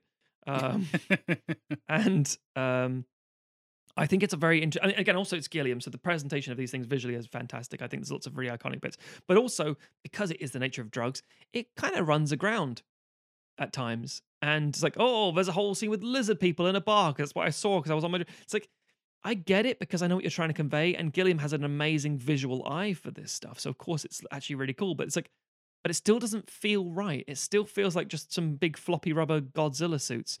This is not a functional anything. It's not a conversation. It's not a relationship. It's not a partnership or friendship. But by the end of the movie, you're reminded that these people can function with this stuff somehow. So it becomes completely passable. They have they exist in this constant sort of swamp state. And because the film never steps outside of it too much, it's always, you know what? Yes, okay. What they're seeing and doing is weird. The fact that Benicio del Toro's character is in the bath and he's like, what the fuck's wrong with you? And he's like, I want you to chuck in the toaster just as Jefferson Airplane gets to that point in White Rabbit. You know, we get to that bit. He's like, yeah, chuck it in then, I want to die then. And he's like, fuck you, fucking, you know, he throws it at his face. He goes, oh man, it's so stupid. But then it also says, yeah, but to be fair, this is Vegas. Society isn't that fucking great right now. And it's like, as much as you think the world is crazy for these drug people, the real world is just as fucking ridiculous. So get off your fucking high horse. Yeah. It's so very much a film about drugs, based on a book about drugs, written by someone who was on drugs while he was writing it. Yep. And so the pacing, like you say, can be off because that's just what the thought processes were like when it was being made. But like, I think, like you say, there's some incredible like visual representation of stuff, and just that sense of immersing you in how weird these people are because of how kind of addled their brains are on this incredible cocktail of drugs and, you know, of various kinds, including booze and cigarettes and stuff like that, and it leaves you there until that starts to become almost normal and comforting. And you start to you develop this weird affection for these characters, and you're kind of like, oh, you know, I hope they go on all right. And it's like, no, they're not. It's going to end awful. Like, you need to go back to seeing them with the fresh eyes that you had at the beginning of the film, because like they are just this chaotic, like you say, these are not functional people, and yet somehow they are functioning. It's the fact that you spend so much time with them, they become charming. Whereas when they first think, who are these? You would not spend 5 seconds with these fucking lunatics. Be like, I get them now. It's like, that's the trick. The longer you spend with it, the more you realize the life isn't that bad. And he goes to a seminar, and the speech is like, these dirty, degenerate drug users, and they masturbate too much. And then, you know, Jude looks at his trousers and sees an encrusted semen stain and starts scratching off like, oh no, they're going to say I'm one of them. Oh no. And it's a thing I recommend people probably watch as an experience, but not one they go in going, this is going to change my life. It's like, no. It's some good bits, great quotes, great scenes, but a bit of a slog. If you think that Fear and Loathing in Las Vegas changed your life, you may want to re-examine your habits. Yeah. Let's bounce. Let's bounce back to Jack. I don't usually bounce back. I usually bounce to Tim. Jack. We're shaking it up, Matt. Clearly, we're going against the grain. We're going against the grain. We're going crazy. It's like we're on drugs, man. It's crazy. That's where drugs kicked in. Exactly. Outside Barstow. So, Jack, what are you bringing us? I'm taking us forward a decade or so into the 2000s to the great year of 2008. Oh, that was a terrible discuss. Year, man. I'm aware. Sorry.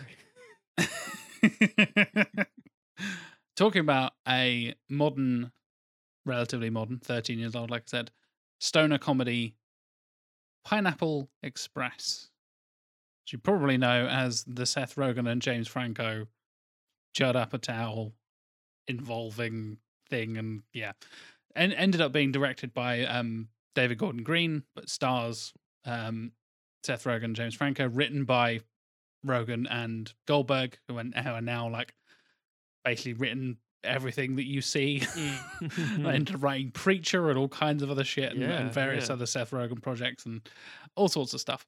But it was kind of, I feel like this is the pinnacle of the Rogen Franco stoner thing that was going on, and it was kind of bubbling around like that era of like Superbad and all that kind of stuff. We had this kind of new American comedy stylings going on in the 2000s, and this feels like the most kind of the peak of Seth Rogen's stoneriness, if that makes sense, despite the fact that he himself now owns a weed company in real life.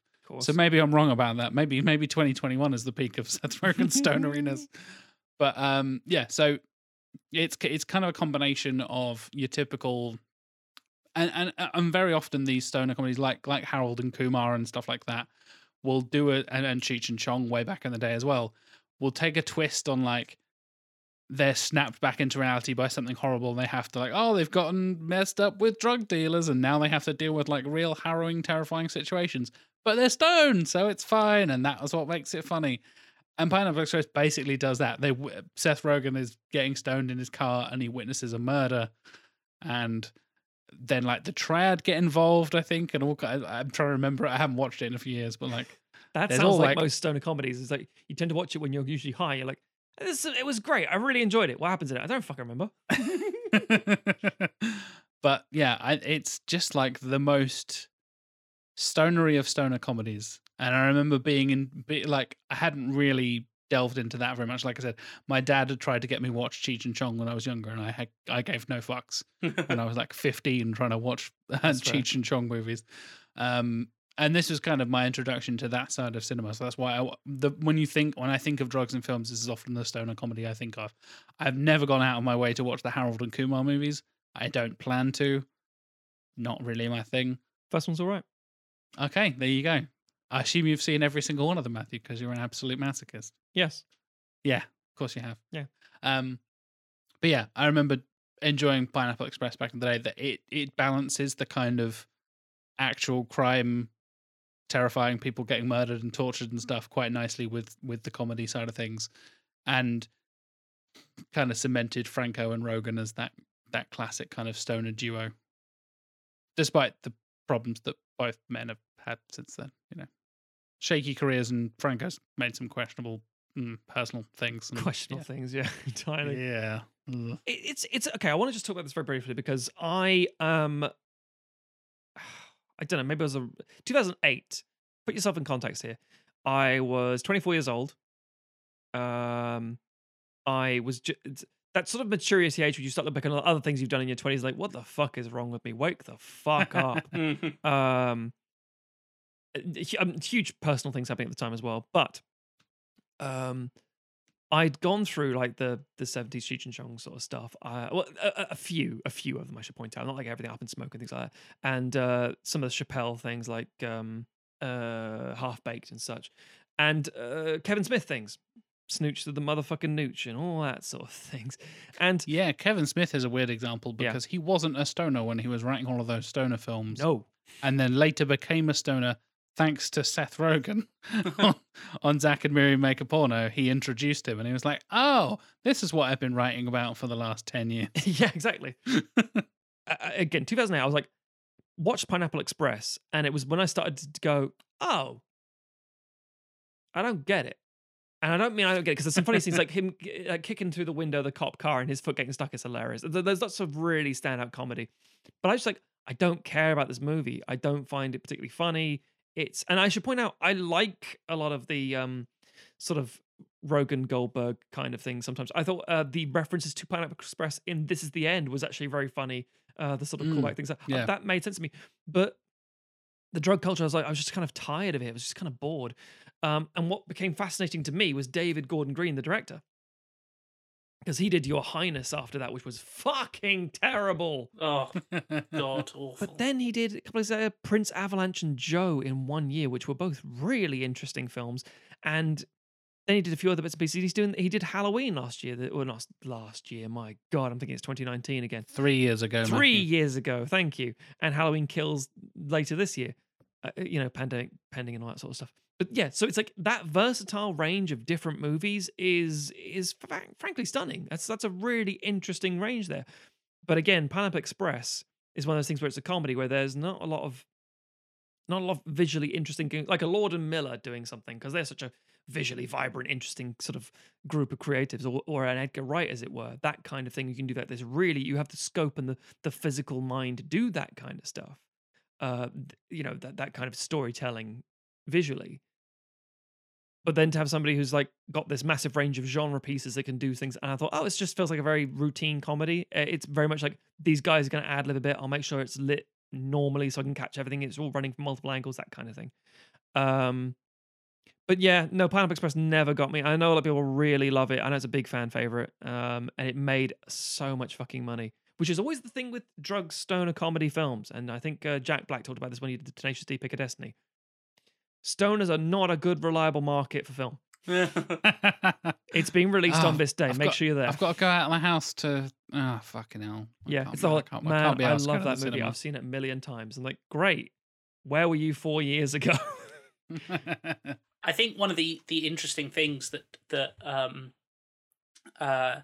Pineapple Express does touch on, that we talked a little bit about but didn't really dive into, is the illegal drug trade, essentially. Yeah. Because it's about the relationship between a Seth Rogen, who I believe is like a subpoena server. He is, yes. And I still don't know what that is, for the record. And James Franco is his drug dealer, and it's about the relationship between the two. And it starts out where Seth Rogen is just like, I just want to buy the weed and get out of here, and James Franco is like desperate to be friends, and it's them forming a friendship in the midst of this crazy plot. And obviously there are other sort of, it travels higher up the chain of this drug dealing network and gets to the from your kind of just friendly neighborhood dealer of James Franco up to the scary people who are like, oh no, we have guns and shit, and we're killing cops and things like that. But it sort of, so it in a lot of ways it kind of touches on the various different tropes of drug providers that people are familiar with, where it's kind of like, oh, okay, this guy, he's just completely harmless, and then there's the guy who's played by Danny McBride, who is kind of like, oh no, he's sort of friendly, but he's also threatening and clearly doesn't put up with shit, and you don't feel comfortable. Like he has a conversation with them at the table, and there's just a mountain of cocaine in the middle of the table, and he's just like, as if that's perfectly normal in his world. Yeah. Mm-hmm. And then you have, I think it's Gary Cole who plays the actual drug kingpin. Yeah. And it's like, oh no, you don't, this is a guy you don't fuck with. And the sort of the relationship between a person and their drug dealer is so fascinating because of the illicit nature of the service that they're providing, which means there's again, I keep going back to stand-up, but it's something where drugs are often discussed. And I think it's, I'm pretty sure it's a John Mulaney bit where he talks about how as drugs get legalized, drug dealers are in for a rude awakening, because drugs are essentially going to be like ordering takeout, and when the Chinese takeaway arrives, we don't let the Chinese takeaway guy hang out with us. And eat some of the food. Eat some of the food and say weird things to the girls we're hanging out with and let it slide because we don't want to piss him off, and it's like, it's a fascinating kind of thing of like how drug purchasing is changing in America as it gets delegalized, gets legalized, and decriminalized. and yeah, it's the kind of the this weird subculture of like, oh yeah, you know, well, if you're going to buy drugs, well, you've got to kind of hang out for a while because you've got to, you know, etiquette. prove you. Yeah, it's the weird etiquette of it, and you know, you'd think that these are people who are not hung up on etiquette, and some of it's about security, and it's like, oh no, well, you've got to hang around long enough for them to know that you're not a cop, and for you to know that they're not a cop, and you know, and all this but also, you know, you've got to kind of like hang out with them a bit because they have to they've got to spend all day just hanging around their house just in case people turn up and want drugs. So they're kind of lonely. Which we wouldn't do with so many other professions. Yeah. At all. Yeah, exactly. And it's because it's illegal, you know, and it's like, well, you're very limited. You can't just go, there is no Tesco's for weed, you know. But obviously that's changing in America. And now you have dispensaries and you could just show up and just be like, yeah, hi, I just want this thing. Yeah, okay, go, off I go. And, you know, here's my little card or whatever. Which let's face it, some people will look back in the future and say, oh, there used to be a great time where you'd sit down with a guy and it was more approachable, like a mum and pop style thing. Like, what the fuck are you talking about? Yeah. It's all you couldn't just go to a now. counter. There was some. They poured heart and soul into naming their strains. Yeah. You used to sit down, you'd have a chat, they'd make you a cup of tea, you'd watch an episode of Rick and Morty together, and then, you know, and then you'd go on your way, and your day was better for it. It's like, yeah, but also I had to sit there while they, like, poked their pet anaconda with a commemorative katana that they've got to try and encourage it to eat the frozen mouse that they just plopped in there. Yeah. And I just had to sit there on a very stained sofa and just hope I wasn't absorbing stuff through the air. It always reminds me of the scene in Boogie Nights with Alfred Molina as the drug dealer. And they're that's fantastic. That's a scene to watch on like the YouTube, kid just setting off the fireworks. Just fucking brilliant. I love that scene. I love Alfred Molina. Yeah. Anyway, Well, Tim, over to you for your first pick. So my first pick, we've talked a lot, obviously, about American drug culture because we're talking about film and we are dominated by Hollywood. But my picks are both non-American. Oh, so let's start with a British film. I'm going to talk about 24-Hour Party People. Oh, amazing. Which is a semi-fictionalized biography of a record label, essentially. It is the story of Factory Records, and follows Steve Coogan playing Tony Wilson, who was the guy who was a news reporter and kind of music journalist who established Factory Records, which was this hugely influential and yet extremely chaotic record label in Manchester, in Northern England, and were around for the kind of beginning of punk through to sort of the 80s post-punk wave, and then into the essentially the kind of ecstasy dance era of the 90s. And because it's a film that's largely about music and about the culture of music, because it's not following an individual musician, although there are some that become recurring characters throughout it. It's following a record label, essentially, and a record label executive. It's immersed in the culture of music as much as it is just what the music is like, and that comes with connections to drugs. And so it's a really fascinating cross-section of drug, because a lot of drug films, they tend to be, oh, it's a stoner comedy, so it's all about weed, or oh, it's a heroin drama, so it's all about heroin. 24-Hour Party People there's all kinds going on there. There's obviously, there's drinks and there's cigarettes being smoked constantly. I'm pretty sure there's some weed going on in various scenes. It features the Happy Mondays, who were one of the very notable bands that were signed by Factory Records, many of whom had pretty prodigious heroin habits and at certain points are trying to go clean, and so are on methadone. And then there's a scene where they are jetting off to, I think, Jamaica to try and make their second album, and they break. They're fighting with the trolleys in the airport, like pushing stuff around, and wreck their entire doses of methadone that they have for the trip, and are like, shit. So they land in Jamaica and are like, right, well, we're going to take all the money we were going to spend on making the record and use it to buy heroin instead. So there's drugs, and there's people interacting with drugs in that way, but then there's also the culture that grew out of the late 80s, 90s, early 90s dance scene, and ecstasy becoming a huge drug on that scene. And that is less, there's less, it's not a film where you see a lot of people even necessarily like under the influence. It doesn't follow people's particular drug trips, but it shows you people who are immersed in that.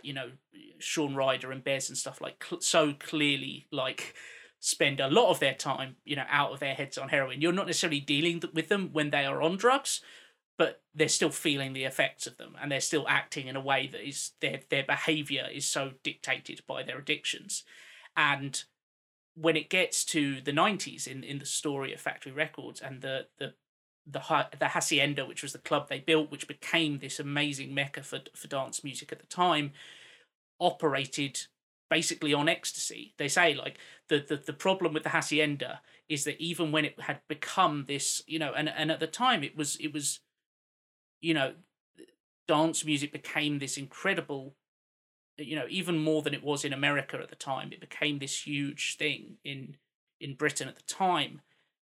And there was all these concerns about, drugs and stuff like that. And they were like, even though essentially the entire country was looking to Manchester, which was, on the front, all the interesting bands were coming out of that area, it wasn't making them any money because nobody was going to the club and drinking. They were going to the club on ecstasy and buying bottles of water to keep themselves hydrated. Yeah. And so the club wasn't seeing any of that money.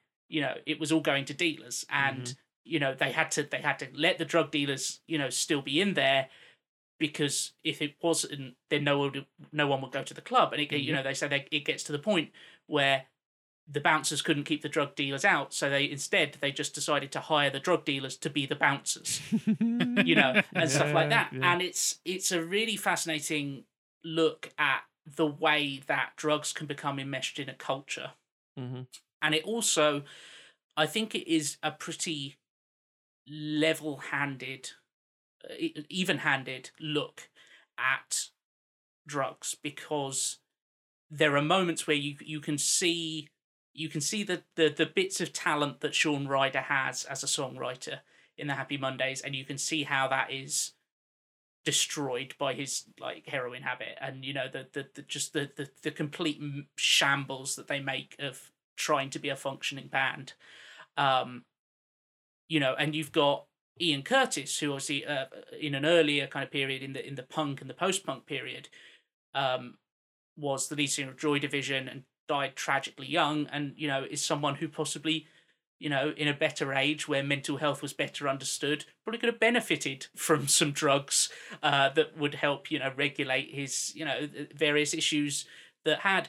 And then you have stuff like the scenes at the Hacienda where when it is capturing that euphoria of dance music, and the fact that there's a great bit where it's Tony Wilson kind of speaking to camera and narrating and saying how the people here are applauding, but they're not applauding a band, they're not applauding a performer, they're applauding the DJ, which means they're applauding just the music, and it becomes in a lot of ways it's the purest form. They're not celebrating a particular celebrity. It's not as much about that cult of celebrity as a lot of pop music can be. It's purely about that communal experience, which is partially fueled by ecstasy, but doesn't necessarily need to be. And so I think, at those moments you're like, and especially, God, we're, 2 years into a pandemic essentially now, or into our second year of pandemic, and oh God, like sometimes I'll watch a scene of a film or something like this where it's like a clubbing scene, and I'm like, oh, I wish I could go clubbing again. I miss it so much. I miss just being on a dance floor and having that amazing experience where there is Tim throws some fucking shapes. I've seen it.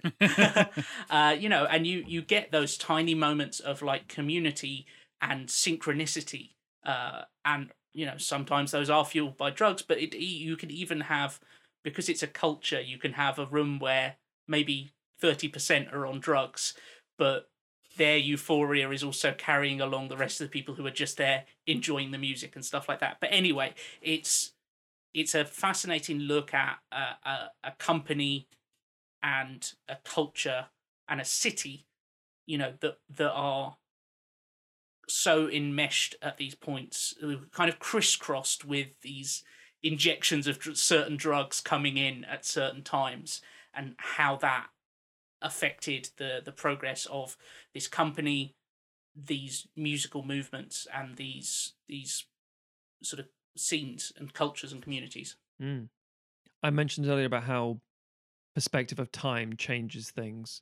So if you see like a time lapse sequence, or you see something in slow motion, Tim's example of the 6 examples we're going to talk about today in this half of the episode is the only one that spans multiple decades. I think that's really fascinating because it does talk about the trends from an almost corporate point of view, because of Tony Wilson being the sort of bit of a sleazy douchebag. A fascinating character to watch, probably an immensely irritating person to actually be around. Entirely. Yeah, exactly. Yeah. But because it covers literally like mid 70s to early 90s, so it's sort of 3 decades, but not really. But what's a decade? 3 distinct periods that were different types of music, and the evolution from the types of drug, from alcohol, as you say, to marijuana and pills and ecstasy and all that kind of shit, and just going off the rails with it all. We talk about functionality and being able to perform, and people holding down jobs. 24-hour party people is a perfect example of these people not only held down functional jobs, they created amazing fucking music in the process, art, and yet it can be so detrimental that it's like, they've come back, here's the album. Sounds great. Where's Sean's vocals? Yeah. And then he like hoofs it out of the room. It's like, he didn't record anything. So fucking what? We're holding them ransom. Yeah, exactly. It's like, what are you talking about? For more drug money. Oh, it's fucking great. Matt, we're back around to you. So I mentioned mine as sort of 101 films, as it were. And the other one, while Fear and Loathing is much a film of here's what it looks like in the world of the drug user, where everything is crazy, but it's kind of cool. You're never going to actually die. Even no matter how close you get to the face of God, don't worry, you're safe. You've got drugs. This next choice is the exact opposite. It's all, this is exactly what you look like all the time. You grab a cop's gun, motherfucking idiot. A film the word harrowing was invented for. Most definitely. And weirdly enough, my wife's favorite movie. Although, really? Yeah, Em loves this movie. But she would also say, well, it's her favorite film. She'll dice around and go, oh, maybe it's this. But she'll always circle back. She absolutely loves the director in question. I'm sort of teasing what this is. Loves the director's work, and yet she also appreciates, while it's one of her favorite films for everything it does, it's not a film she'll just go, let's just chuck this on. Hey, yeah, it's not a Sunday afternoon. Fuck yeah, that. It's when you watch it once, you have your life changed, and you go, fuck me, I have to go away and think for a while.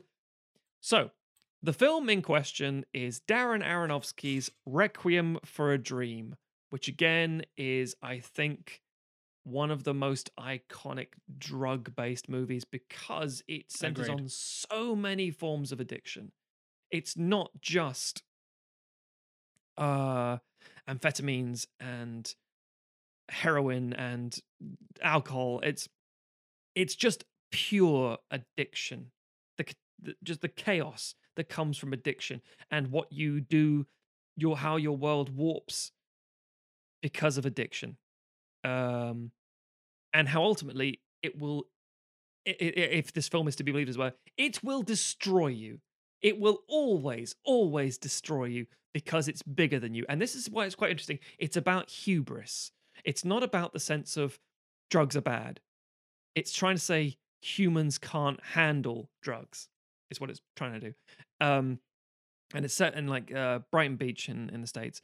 And this is one of those examples where we bash a few actors every now and again, and we're like, oh god, I can't fucking stand this guy or that person.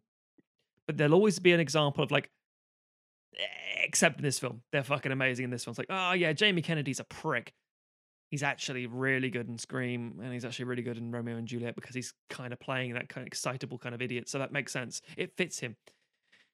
Harry Goldfarb is a heroin addict, and he is played by Jared Leto. And he is fantastic in this movie, as is Jennifer Connelly and Marlon Wayans, who plays Tyrone. And they're like a group of three friends as well in that regard, and they're a close-knit group. But they also have, drug problems, to say the least. But they functionally survive through it somehow. It's kind of weird. And again, Marlon Wayans, you would think, oh, Wayans' brother, this is going to be hilarious. He can't act to save this. No, again, the man is fucking fantastic in this movie. Absolutely fantastic. And on top of that, you have the other sort of, overriding element, which is Ellen Bernstein's character of Sarah, which is Harry's mum. And she is essentially a widow, lives on her own. She watches TV all the time in a sort of isolated existence, back to that sort of like crack den style thing of her living on her own. She has her friends and she's all very chatty. And she has wins the opportunity to go on this game show presented by Christopher McDonald in a fucking amazing, amazing role. I believe his entire thing was almost entirely ad-lib, his scenes, but that's not. I believe so, yes. Yeah. Yeah. Anyway, so she gets the chance to go on the show. She gets so excited about it that she ends up deciding to go on these prescribed amphetamines to control her appetite because she thinks, oh, I want to get on a crash diet to fit into a dress that I wore years ago for my son's graduation. So on one hand, you have the heroin addicts doing silly things to try and traffic drug stuff for the Sicilian mafia, and so much is fucking going on there. It's crazy. At the same time as this older lady who just wants to get a bit thinner so she can go look nice on the TV. Simple as that. And I love that juxtaposition, that parallel between the two, because it almost talks to the Goldfarbs, both mother and son's addictive personality, and how one drug is perfectly fine by society standards and the other one is, demonized and horrible, but they're both just as damaging to the wrong person. And it goes how so far gone in the sense that Sarah has her increased dosage. She becomes a distorted, warped sense of reality. She starts to hallucinate, and she projects what it'd be like when she's in this crowd. She then has to go undergo electroshock therapy and that sort of stuff. And Harry and Tyrone are trying to sort of do this drug deal to buy heroin in from somewhere else, trying to get themselves killed. Harry's been taking but injecting into his arm, which has started to go gangrenous, and it's like, oh, it's disgusting. Oh, the gangrenous arm fucks me up every time. And it's like it's the classic like smoking through the hole in your neck. It's like, oh my god, this is infected from this nasty heroin, but I really want the heroin, so I'm going to stick it into the pussy arm. And it's like, oh fuck me, man, have some fucking. And at the same time, Marion's trying to get some money, so she ends up finally taking this fucking pimp style sort of guy. He's not pimp per se, but might as well be. Played by Keith David. Played by Keith David, called Big Tim. It's the whole like, when you're so far gone, you'll do anything for not only drugs for yourself, but drugs for other people to try and get you out of a hole, get you out of a situation, a horrible, shitty situation. You'll end up, doing terrible things that you never thought you would. And it's there's a scene earlier in the film when he's approached her and she's rebuffing him immediately, and then by the end of the film she's happy to go with that. And it's a horrible scene because it cuts between all of the leads' experiences as they're so far gone, they've lost themselves. It's them being consumed by it. Precisely, essentially. thank you. Yeah. It's such a, I said earlier, harrowing ending. Entirely. Because it's and you see the web of relationships that these people have where they are lost to their addiction and they are enabling each other at the same time. It's that thing of, oh well, she's in withdrawal at the moment, so I need to go and get some drugs so she'll feel better. Not seeing that the way to help that person is to help them get through it and clean up or whatever. But no, oh no, she needs this, so I'll go and get it. And and while I've got it, I guess I'll do some of myself as well. And then oh well, we need to pay for this, so you need to do this. And it's you need to prostitute yourself. And it's like, I'm not going to do that. Yeah. It's like, well, you love me and we want to do this together, right? And it's like, that's fucking monstrous. But you logic yourself. You are that's the addict's logic. I mean, there's always a thing which people who survived addicts, whether you're a family member who's like been around someone who's been addicted to anything, it can scar you for obvious reasons. And this mantra of never trust an addict. Now, that's obviously sounds horrible, because the phrasing is bad. What it should be is never underestimate an addict, because no matter how clean you've been, no matter how long you've given up something, one dark day can fucking destroy everything. And it's not the fact that this person is weak. It's not that at all. It's literally down to, this is in your system. It is a disease. It is a personality, not deficit, but it's definitely a thing that shifts who you are. It's once you know that you have that problem, it's very hard to walk away from it. And this movie captures so much of it. And it's from the year 2000 is the exact release day. I know it's one of those sort of like, is it 99, is it 2000? But it's exactly the year 2000, I believe, in terms of how it was released in America and over in Britain. And it doesn't feel like a 90s movie. It feels like one of those exactly on the cusp 2000s movie. It was a little bit ahead of its time. The score by Clint Mansell is amazing. And by amazing, I mean there's that beautiful theme which was reworked for Lord of the Rings, Two Towers trailer. But ultimately, it's horrifically manic. The leitmotifs used are just so painfully aggressively all over the place, and much like trying to explain that, as I said before, what's it like to be on drugs kind of thing, it just says, well, I'm going to onslaught you now. I'm going to just basically assault your senses, because that's what happens when it becomes too much. The editing style of Requiem for a Dream is really kind of emphasizes all of that. You get those fast cuts from like the famous kind of eye, and then the pupil dilating kind of thing, and then they're rolling a spliff or whatever it is, and then something drops into a mug, and then something drops onto a tongue, and then cut.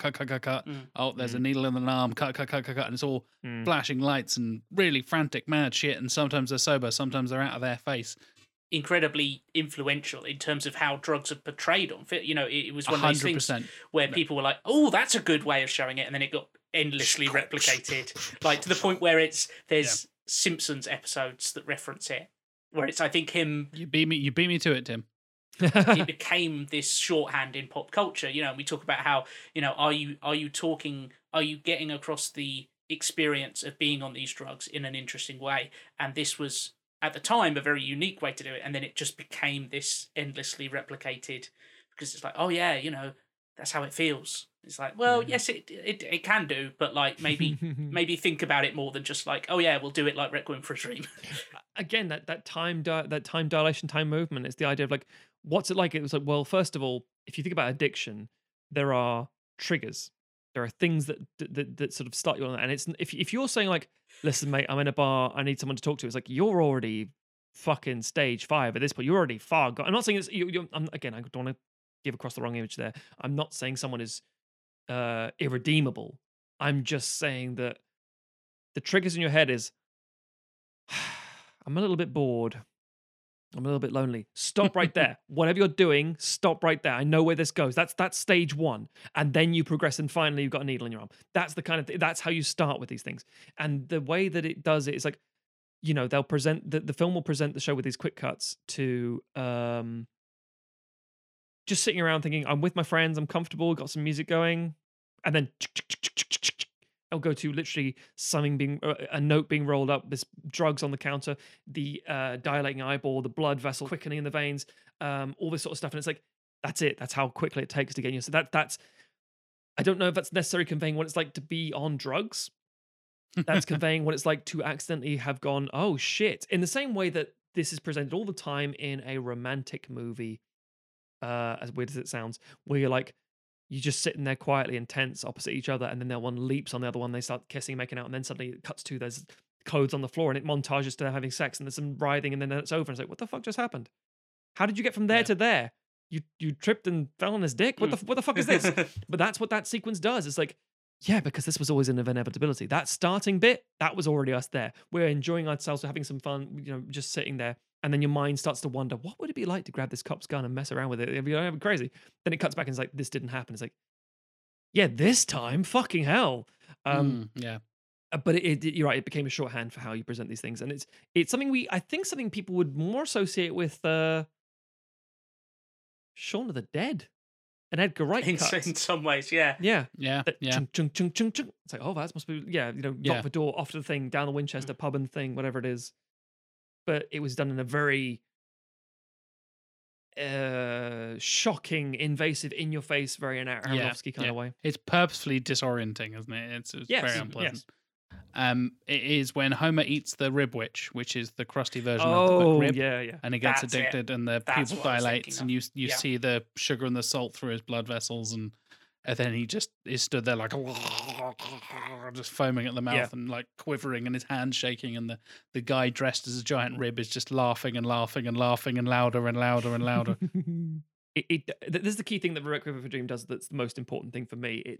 It blurs the line between but I'm okay, and she just Sarah feels like her son is gonna like settle down, be married, happy and successful in a suit and fucking, oh, there's my son, that kind of thing. It's like, you do realize how bad it is for your son and what he's doing. Yeah, if I did though, it would be terrible. And it's like, you do realize you're exactly the fucking same with your diet pills. It's showing that what we said earlier, that society deems one acceptable and one is not, even though they're the exact same thing. One's semi-regulated, even though it's not really, but one is more marketable, and just as damaging and physically damaging. Physically, their living conditions depreciate so quickly, and what they're willing to put themselves through, and the debasement emotionally, psychologically, sexually, and the fact that it ends up with a lost arm, and Ellen Bernstein, fucking amazing performance. I'm so frustrated she didn't get an Oscar for it. She got a nomination for lots of things, but lost to Julia Roberts every single time, unfortunately, because of, I want to say Erin Brockovich, but I'm not sure. But the point is that she transitions from, it's a nice little old granny, to looking like a fucking ghoul on a train, because she's just so zonked out, and it's like, this is crazy. And it's the film is so over in how easy it is to go down this road, and it is not. It's fault of circumstance as well as these individuals and their personalities and stuff like that. So it's not like the pointing finger of judgment. It's the ultimate cautionary tale. Although, having said that, I have no idea what Hubert Selby Jr., who wrote the book, thinks of the film. I don't know if he likes it or not. I don't know if it's like, I was like, well, I don't think that's pretty bullshit, because that's usually what happens when a novel is adapted. But yeah. It's a good film. I recommend it with caution. Jack. Hey, Matt. Pineapple Express. What are you moving up to next? Something similar, something different? Something very equally good different. on pizza.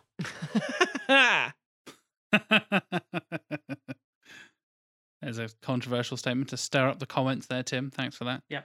Pineapple deserves to be on pizza. There's nothing wrong with pineapple on pizza. How dare you? Put marijuana on pizza. That too. Make an edible pizza. You do you, America. Whatever. But the funny thing you should mention that adapting from books and stuff like that, Matthew, because I'll talk about the other side of drugs that we haven't particularly addressed, and that is the corruption and all the political bullshit and governmental, like, some things are acceptable for the government to do, some things aren't, and all that kind of stuff. I'm going to talk about the 2006 animated ? Film called A Scanner Darkly. And the reason I say animated with a question mark is because it's rotoscoped, and it is animated. There are a bunch of stuff obviously added in post, essentially. But it's live capture performance that is then changed into what appears to be like an animated film, and it is bizarre and purposefully visually confusing and uses its rotoscope style brilliantly, in my opinion. And the whole thing, and yeah, not to spoil too much, but the whole thing is about this substance D, this new, talk about fictional drugs. It's based on a Philip K. Dick novel. Surprise, surprise, he's talking about drugs because Philip K. Dick did a lot of drugs. And substance D is basically this hallucinogenic thing that people start seeing as this positive thing, but eventually the couple of the main characters take enough and they start getting really paranoid. In particular, Robert Downey Jr.'s character, Barris, is like, keeps seeing bugs all over the place and starts scratching himself and freaking out and stuff. Keanu Reeves is in it. Woody Harrelson's in it. Winona Ryder. It's a fantastic bloody cast. And it basically boils down into some people are, and again, I'm trying to do as little as possible, talk about the themes without spoiling it too much, in that it talks about governmental bodies and their attempts to try and control drugs and root out systems and drug dealers and all this kind of stuff. And then you find out, well, who's producing this new drug? And you try and work out, like, okay, so is that organization like a legal company? Are they being backed by the government? Is this all a way to control the people, which is a very Philip K. Dick thing to do? And it basically does this whole, they try and work out, there's this undercover agent and one of the characters is undercover and you don't know which one it is. And they've got this really cool, like Rorschach style shifting mask thing called a scramble suit, sorry. And the visuals are so weird and bizarre and will swap from like fairly normal to absolutely insane. And the rotoscoped animation style just enhances all of that. And it plays around with, well, if this big corporation is making drugs, like big pharmaceutical companies do, and it's backed by the government in certain ways, or is it? And then you're like, well, is that any different to like a big corporation making a bunch of heroin? Is that any different from like a cartel harvesting all these poppy seeds and turning it into opiate and then turning it into heroin? And it really brings like the questions of these larger pharmaceutical companies and their relationships with essentially the big pharmaceutical companies' relationships with governments and how much pull and push they have in the economy and how much say with the legalization of other drugs. And certain companies will have so much influence that they will get other drugs banned before they're even released on the market and stuff, so they maintain their monopolizing control of it. It's a fascinating look at that side of things, and I love Philip K. Dick. I find the style of it really unique and interesting, and I think it's got some great performances as well. Am I right in thinking it's one of those films where I've watched it? I think I've watched it all the way through, but I definitely, it's one where I tried to watch it and I think I tried to watch it on a plane the first time and I was just like, this is not the right situation for this. And then definitely no. It took me a few tries to go through. Am I right in thinking it's the Substance D, you can get addicted to it just by looking at it or something? Or am I completely forgetting that? Yes, something like that, yeah. Yeah. But yeah, it's a very interesting film in terms of kind of grappling with sort of identity and the idea, and ideas that have, were originally peddled as conspiracy theories and then, shockingly, some of these have turned out to be actually pretty accurate of how much a role the government has in allowing drugs to hit often communities of colour and to the way that, even stuff like legislation, you can look in America at mandatory minimums and the difference between crack cocaine and regular cocaine, and how they are treated differently by the law and, the groups that are using them and all that kind of stuff. And how much is there a just sort of almost sort of just a shrug and a kind of like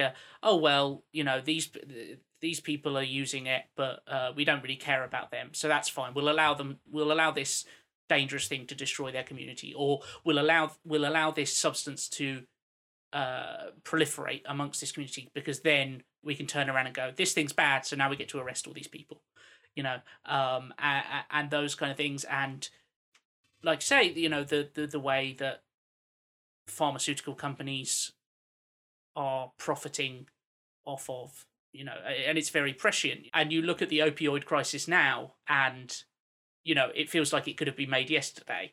And you look at stuff like the sort of drug cartels and how they're allowed, how enmeshed they are with governments, and blind eyes are turned towards activities and things like that, and it does become, we talked about how you have to accept, if you're doing an illegal substance, at some point criminals are making money off of it, but probably also governments are making money off of it, and companies are making money off of it. There's a rich history of the CIA being involved in supporting particular cartels against other cartels, and supporting particular coups in certain countries that then led to a drug crisis in that country because the economy was fucked because of the power vacuum that was created and all that kind of stuff. And as well as the big pharmaceutical stuff, A Scanner Darkly also talks about police involvement as well.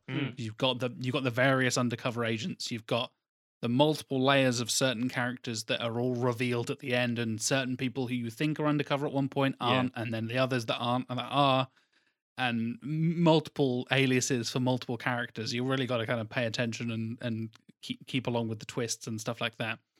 And there comes a question. So one of the characters, multiple characters are addicted to substance D throughout the film, and you realize that one of them is one of the undercover cops, and then the other cops start discussing like, well, they're actually addicted to this thing now. So what do we do about that? And they talk, which is totally a thing that undercover cops have to deal with and do, is that they go undercover in these huge drug companies and drug cartels and all this kind of stuff. And in order to like get in with the group, they will have to take drugs and do crazy shit. And it talks about the ethics of like forcing not only the people, it's quite an analysis of class and social structure, like the poor people, and forcing them to take this drug, but also this undercover cop character. Is he now compromised because he's addicted to this substance? And then that leads to, oh no, actually the film is about this thing and this is what we're trying to do. And the two cops have to discuss whether the greater good is worth sacrificing their colleague for this whole thing. It's really, really interesting. As most Philip K. Dick stories have, it's got a very like wide ranging amount of themes and concepts of identity and all that kind of stuff. Is why I love Philip K. Dick so much. And of course, it's directed by Richard Linklater as well. Yeah, in a very unique style. At the end of the day, yes, definitely. Yeah, in a way that wasn't always entirely successful. I remember there's lots of documentaries making off about it and saying, well, a car moves across a landscape and the camera's moving as well. It's like you've created so many more problems for yourself. It took like 2.5 years to animate, I think, or something like that. It was absolutely mental. Well, to finish us off, Mr. Matum, what's your final choice?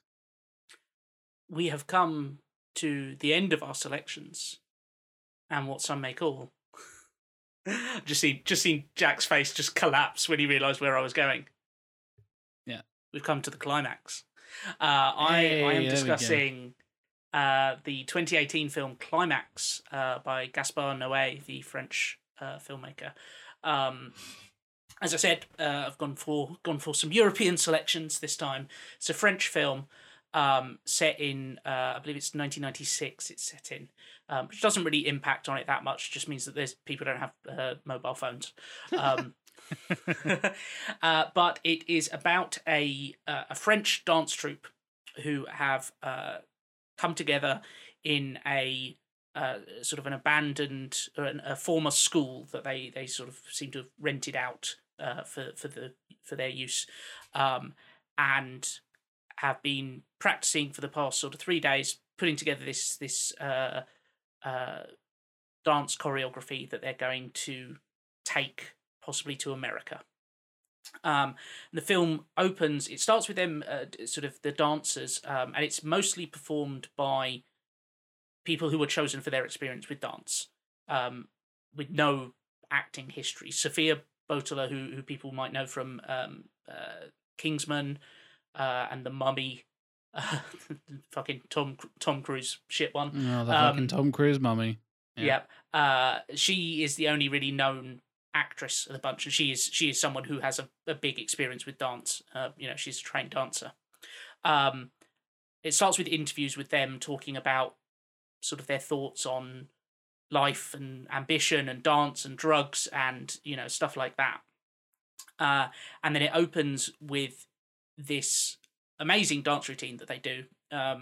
That's all shot in one. There's a lot of long takes in this film, including a 42-minute one, which is the final. Jesus Christ. Final 42 minutes of the film is one take. And it opens with this amazing dance routine, which even if you're not interested in watching the film, which if you have not heard of it and don't know what's involved after I've finished describing it, you may not be interested in actually seeing it, but I would recommend just tracking down the dance routine that they do at the start, because it's really amazing choreography that they do that was, put together by them. Do this dance routine, really happy with it. I think it's going well, and just start having this kind of party to celebrate their hard work. And you see snippets of their conversations with each other, and the music playing and doing some more more improvised dancing that isn't choreographed, but obviously they're all very talented dancers, and so you get these great overhead shots of them, everyone in a circle, and then each person in the middle doing their own little, kind of like you will if you go clubbing and you're feeling particularly ambitious, you end up dancing in a circle and one person will get in the middle and just be like, yeah, I'm doing my thing, except these people are actually talented and aren't just waving their arms around like an idiot, as people who know me will have seen me do in the past. Tim throws shapes. Yeah. Anyway, so that it seems like it's going great, and there's all these relationships bubbling under the thing, and characters who've maybe started hooking up, or and things like that. Except someone has spiked the sangria that they are drinking with an extremely potent dose of LSD. And as the film goes on and moves into kind of the sort of it's only about 90 minutes long, but so it sort of moves into the sort of. So half the film is one shot. That's yes, insane. Yeah. Christ. So as you're getting into the middle third, they start to feel the effects. And people start to get agitated and confused. And they realise what's happened. They realise that someone spiked the punch.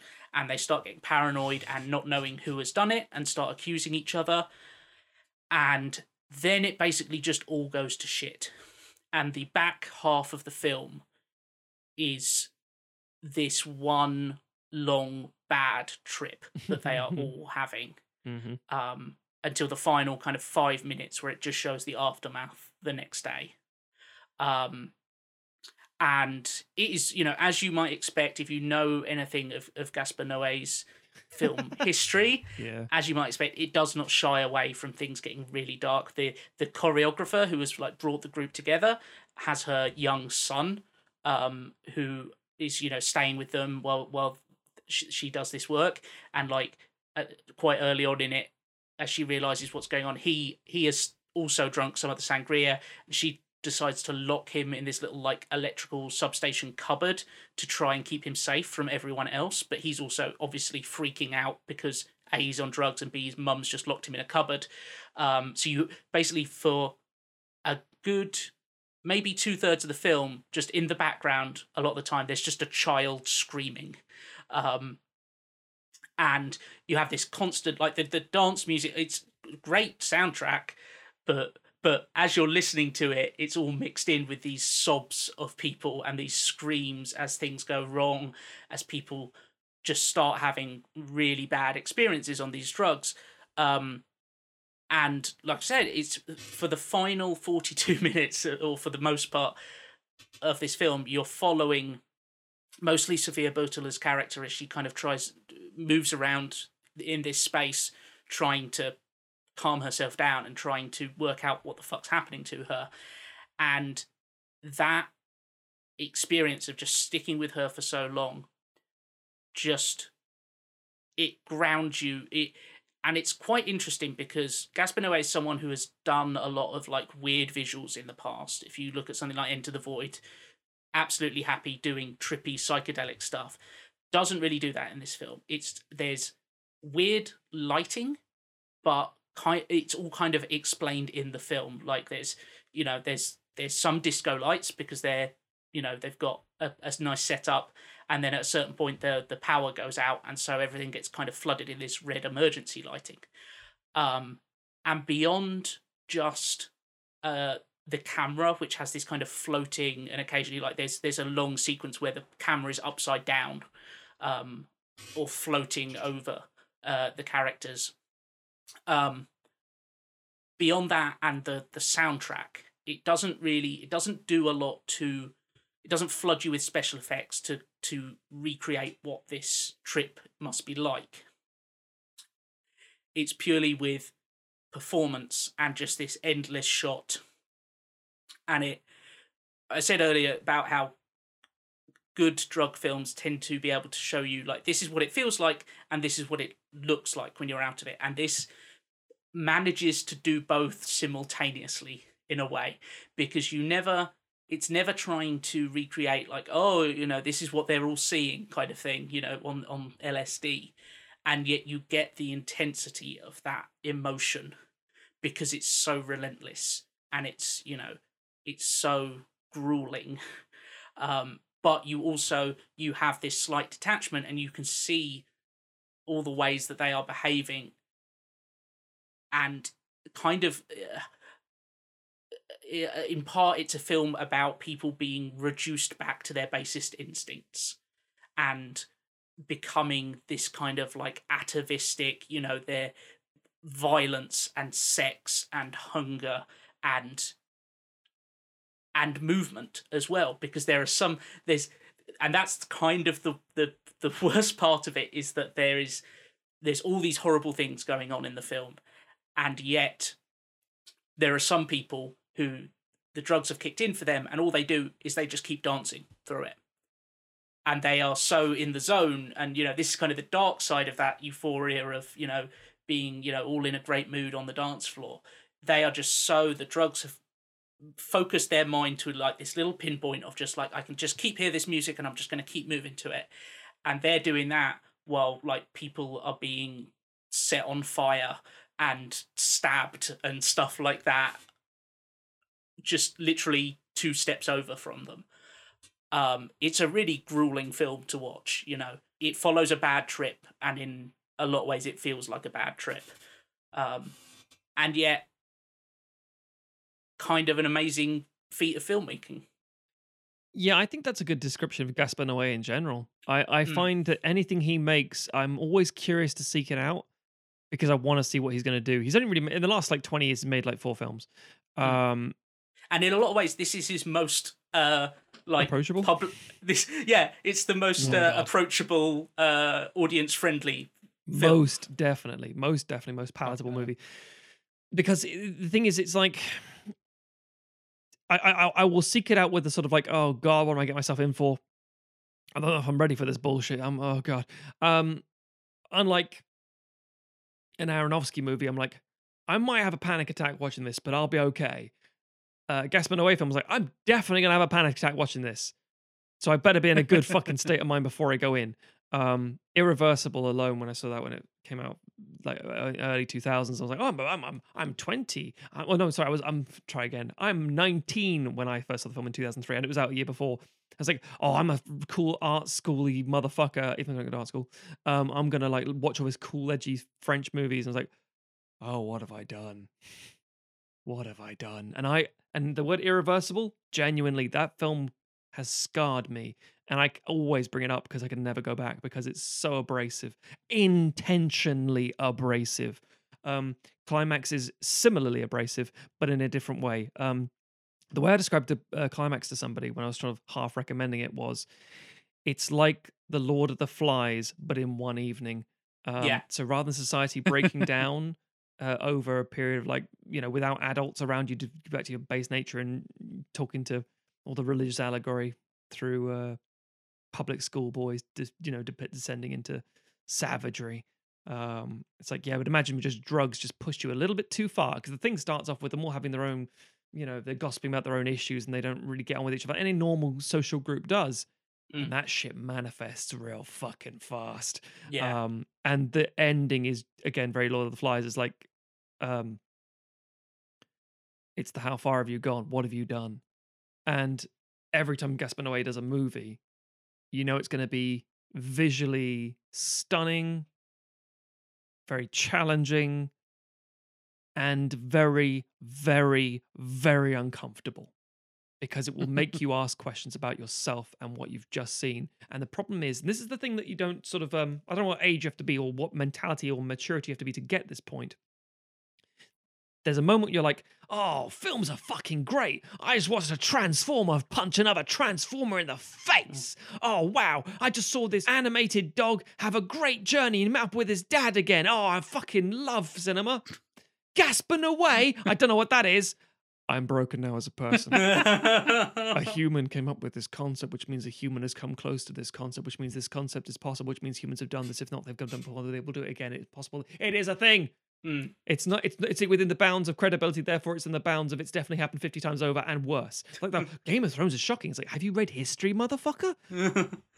It's actually it's so the inspiration came from like an urban legend. There you go. That was around when he was growing up in like France in the 90s, and it was like, oh yeah, this happened, and no one ever finds out, quite.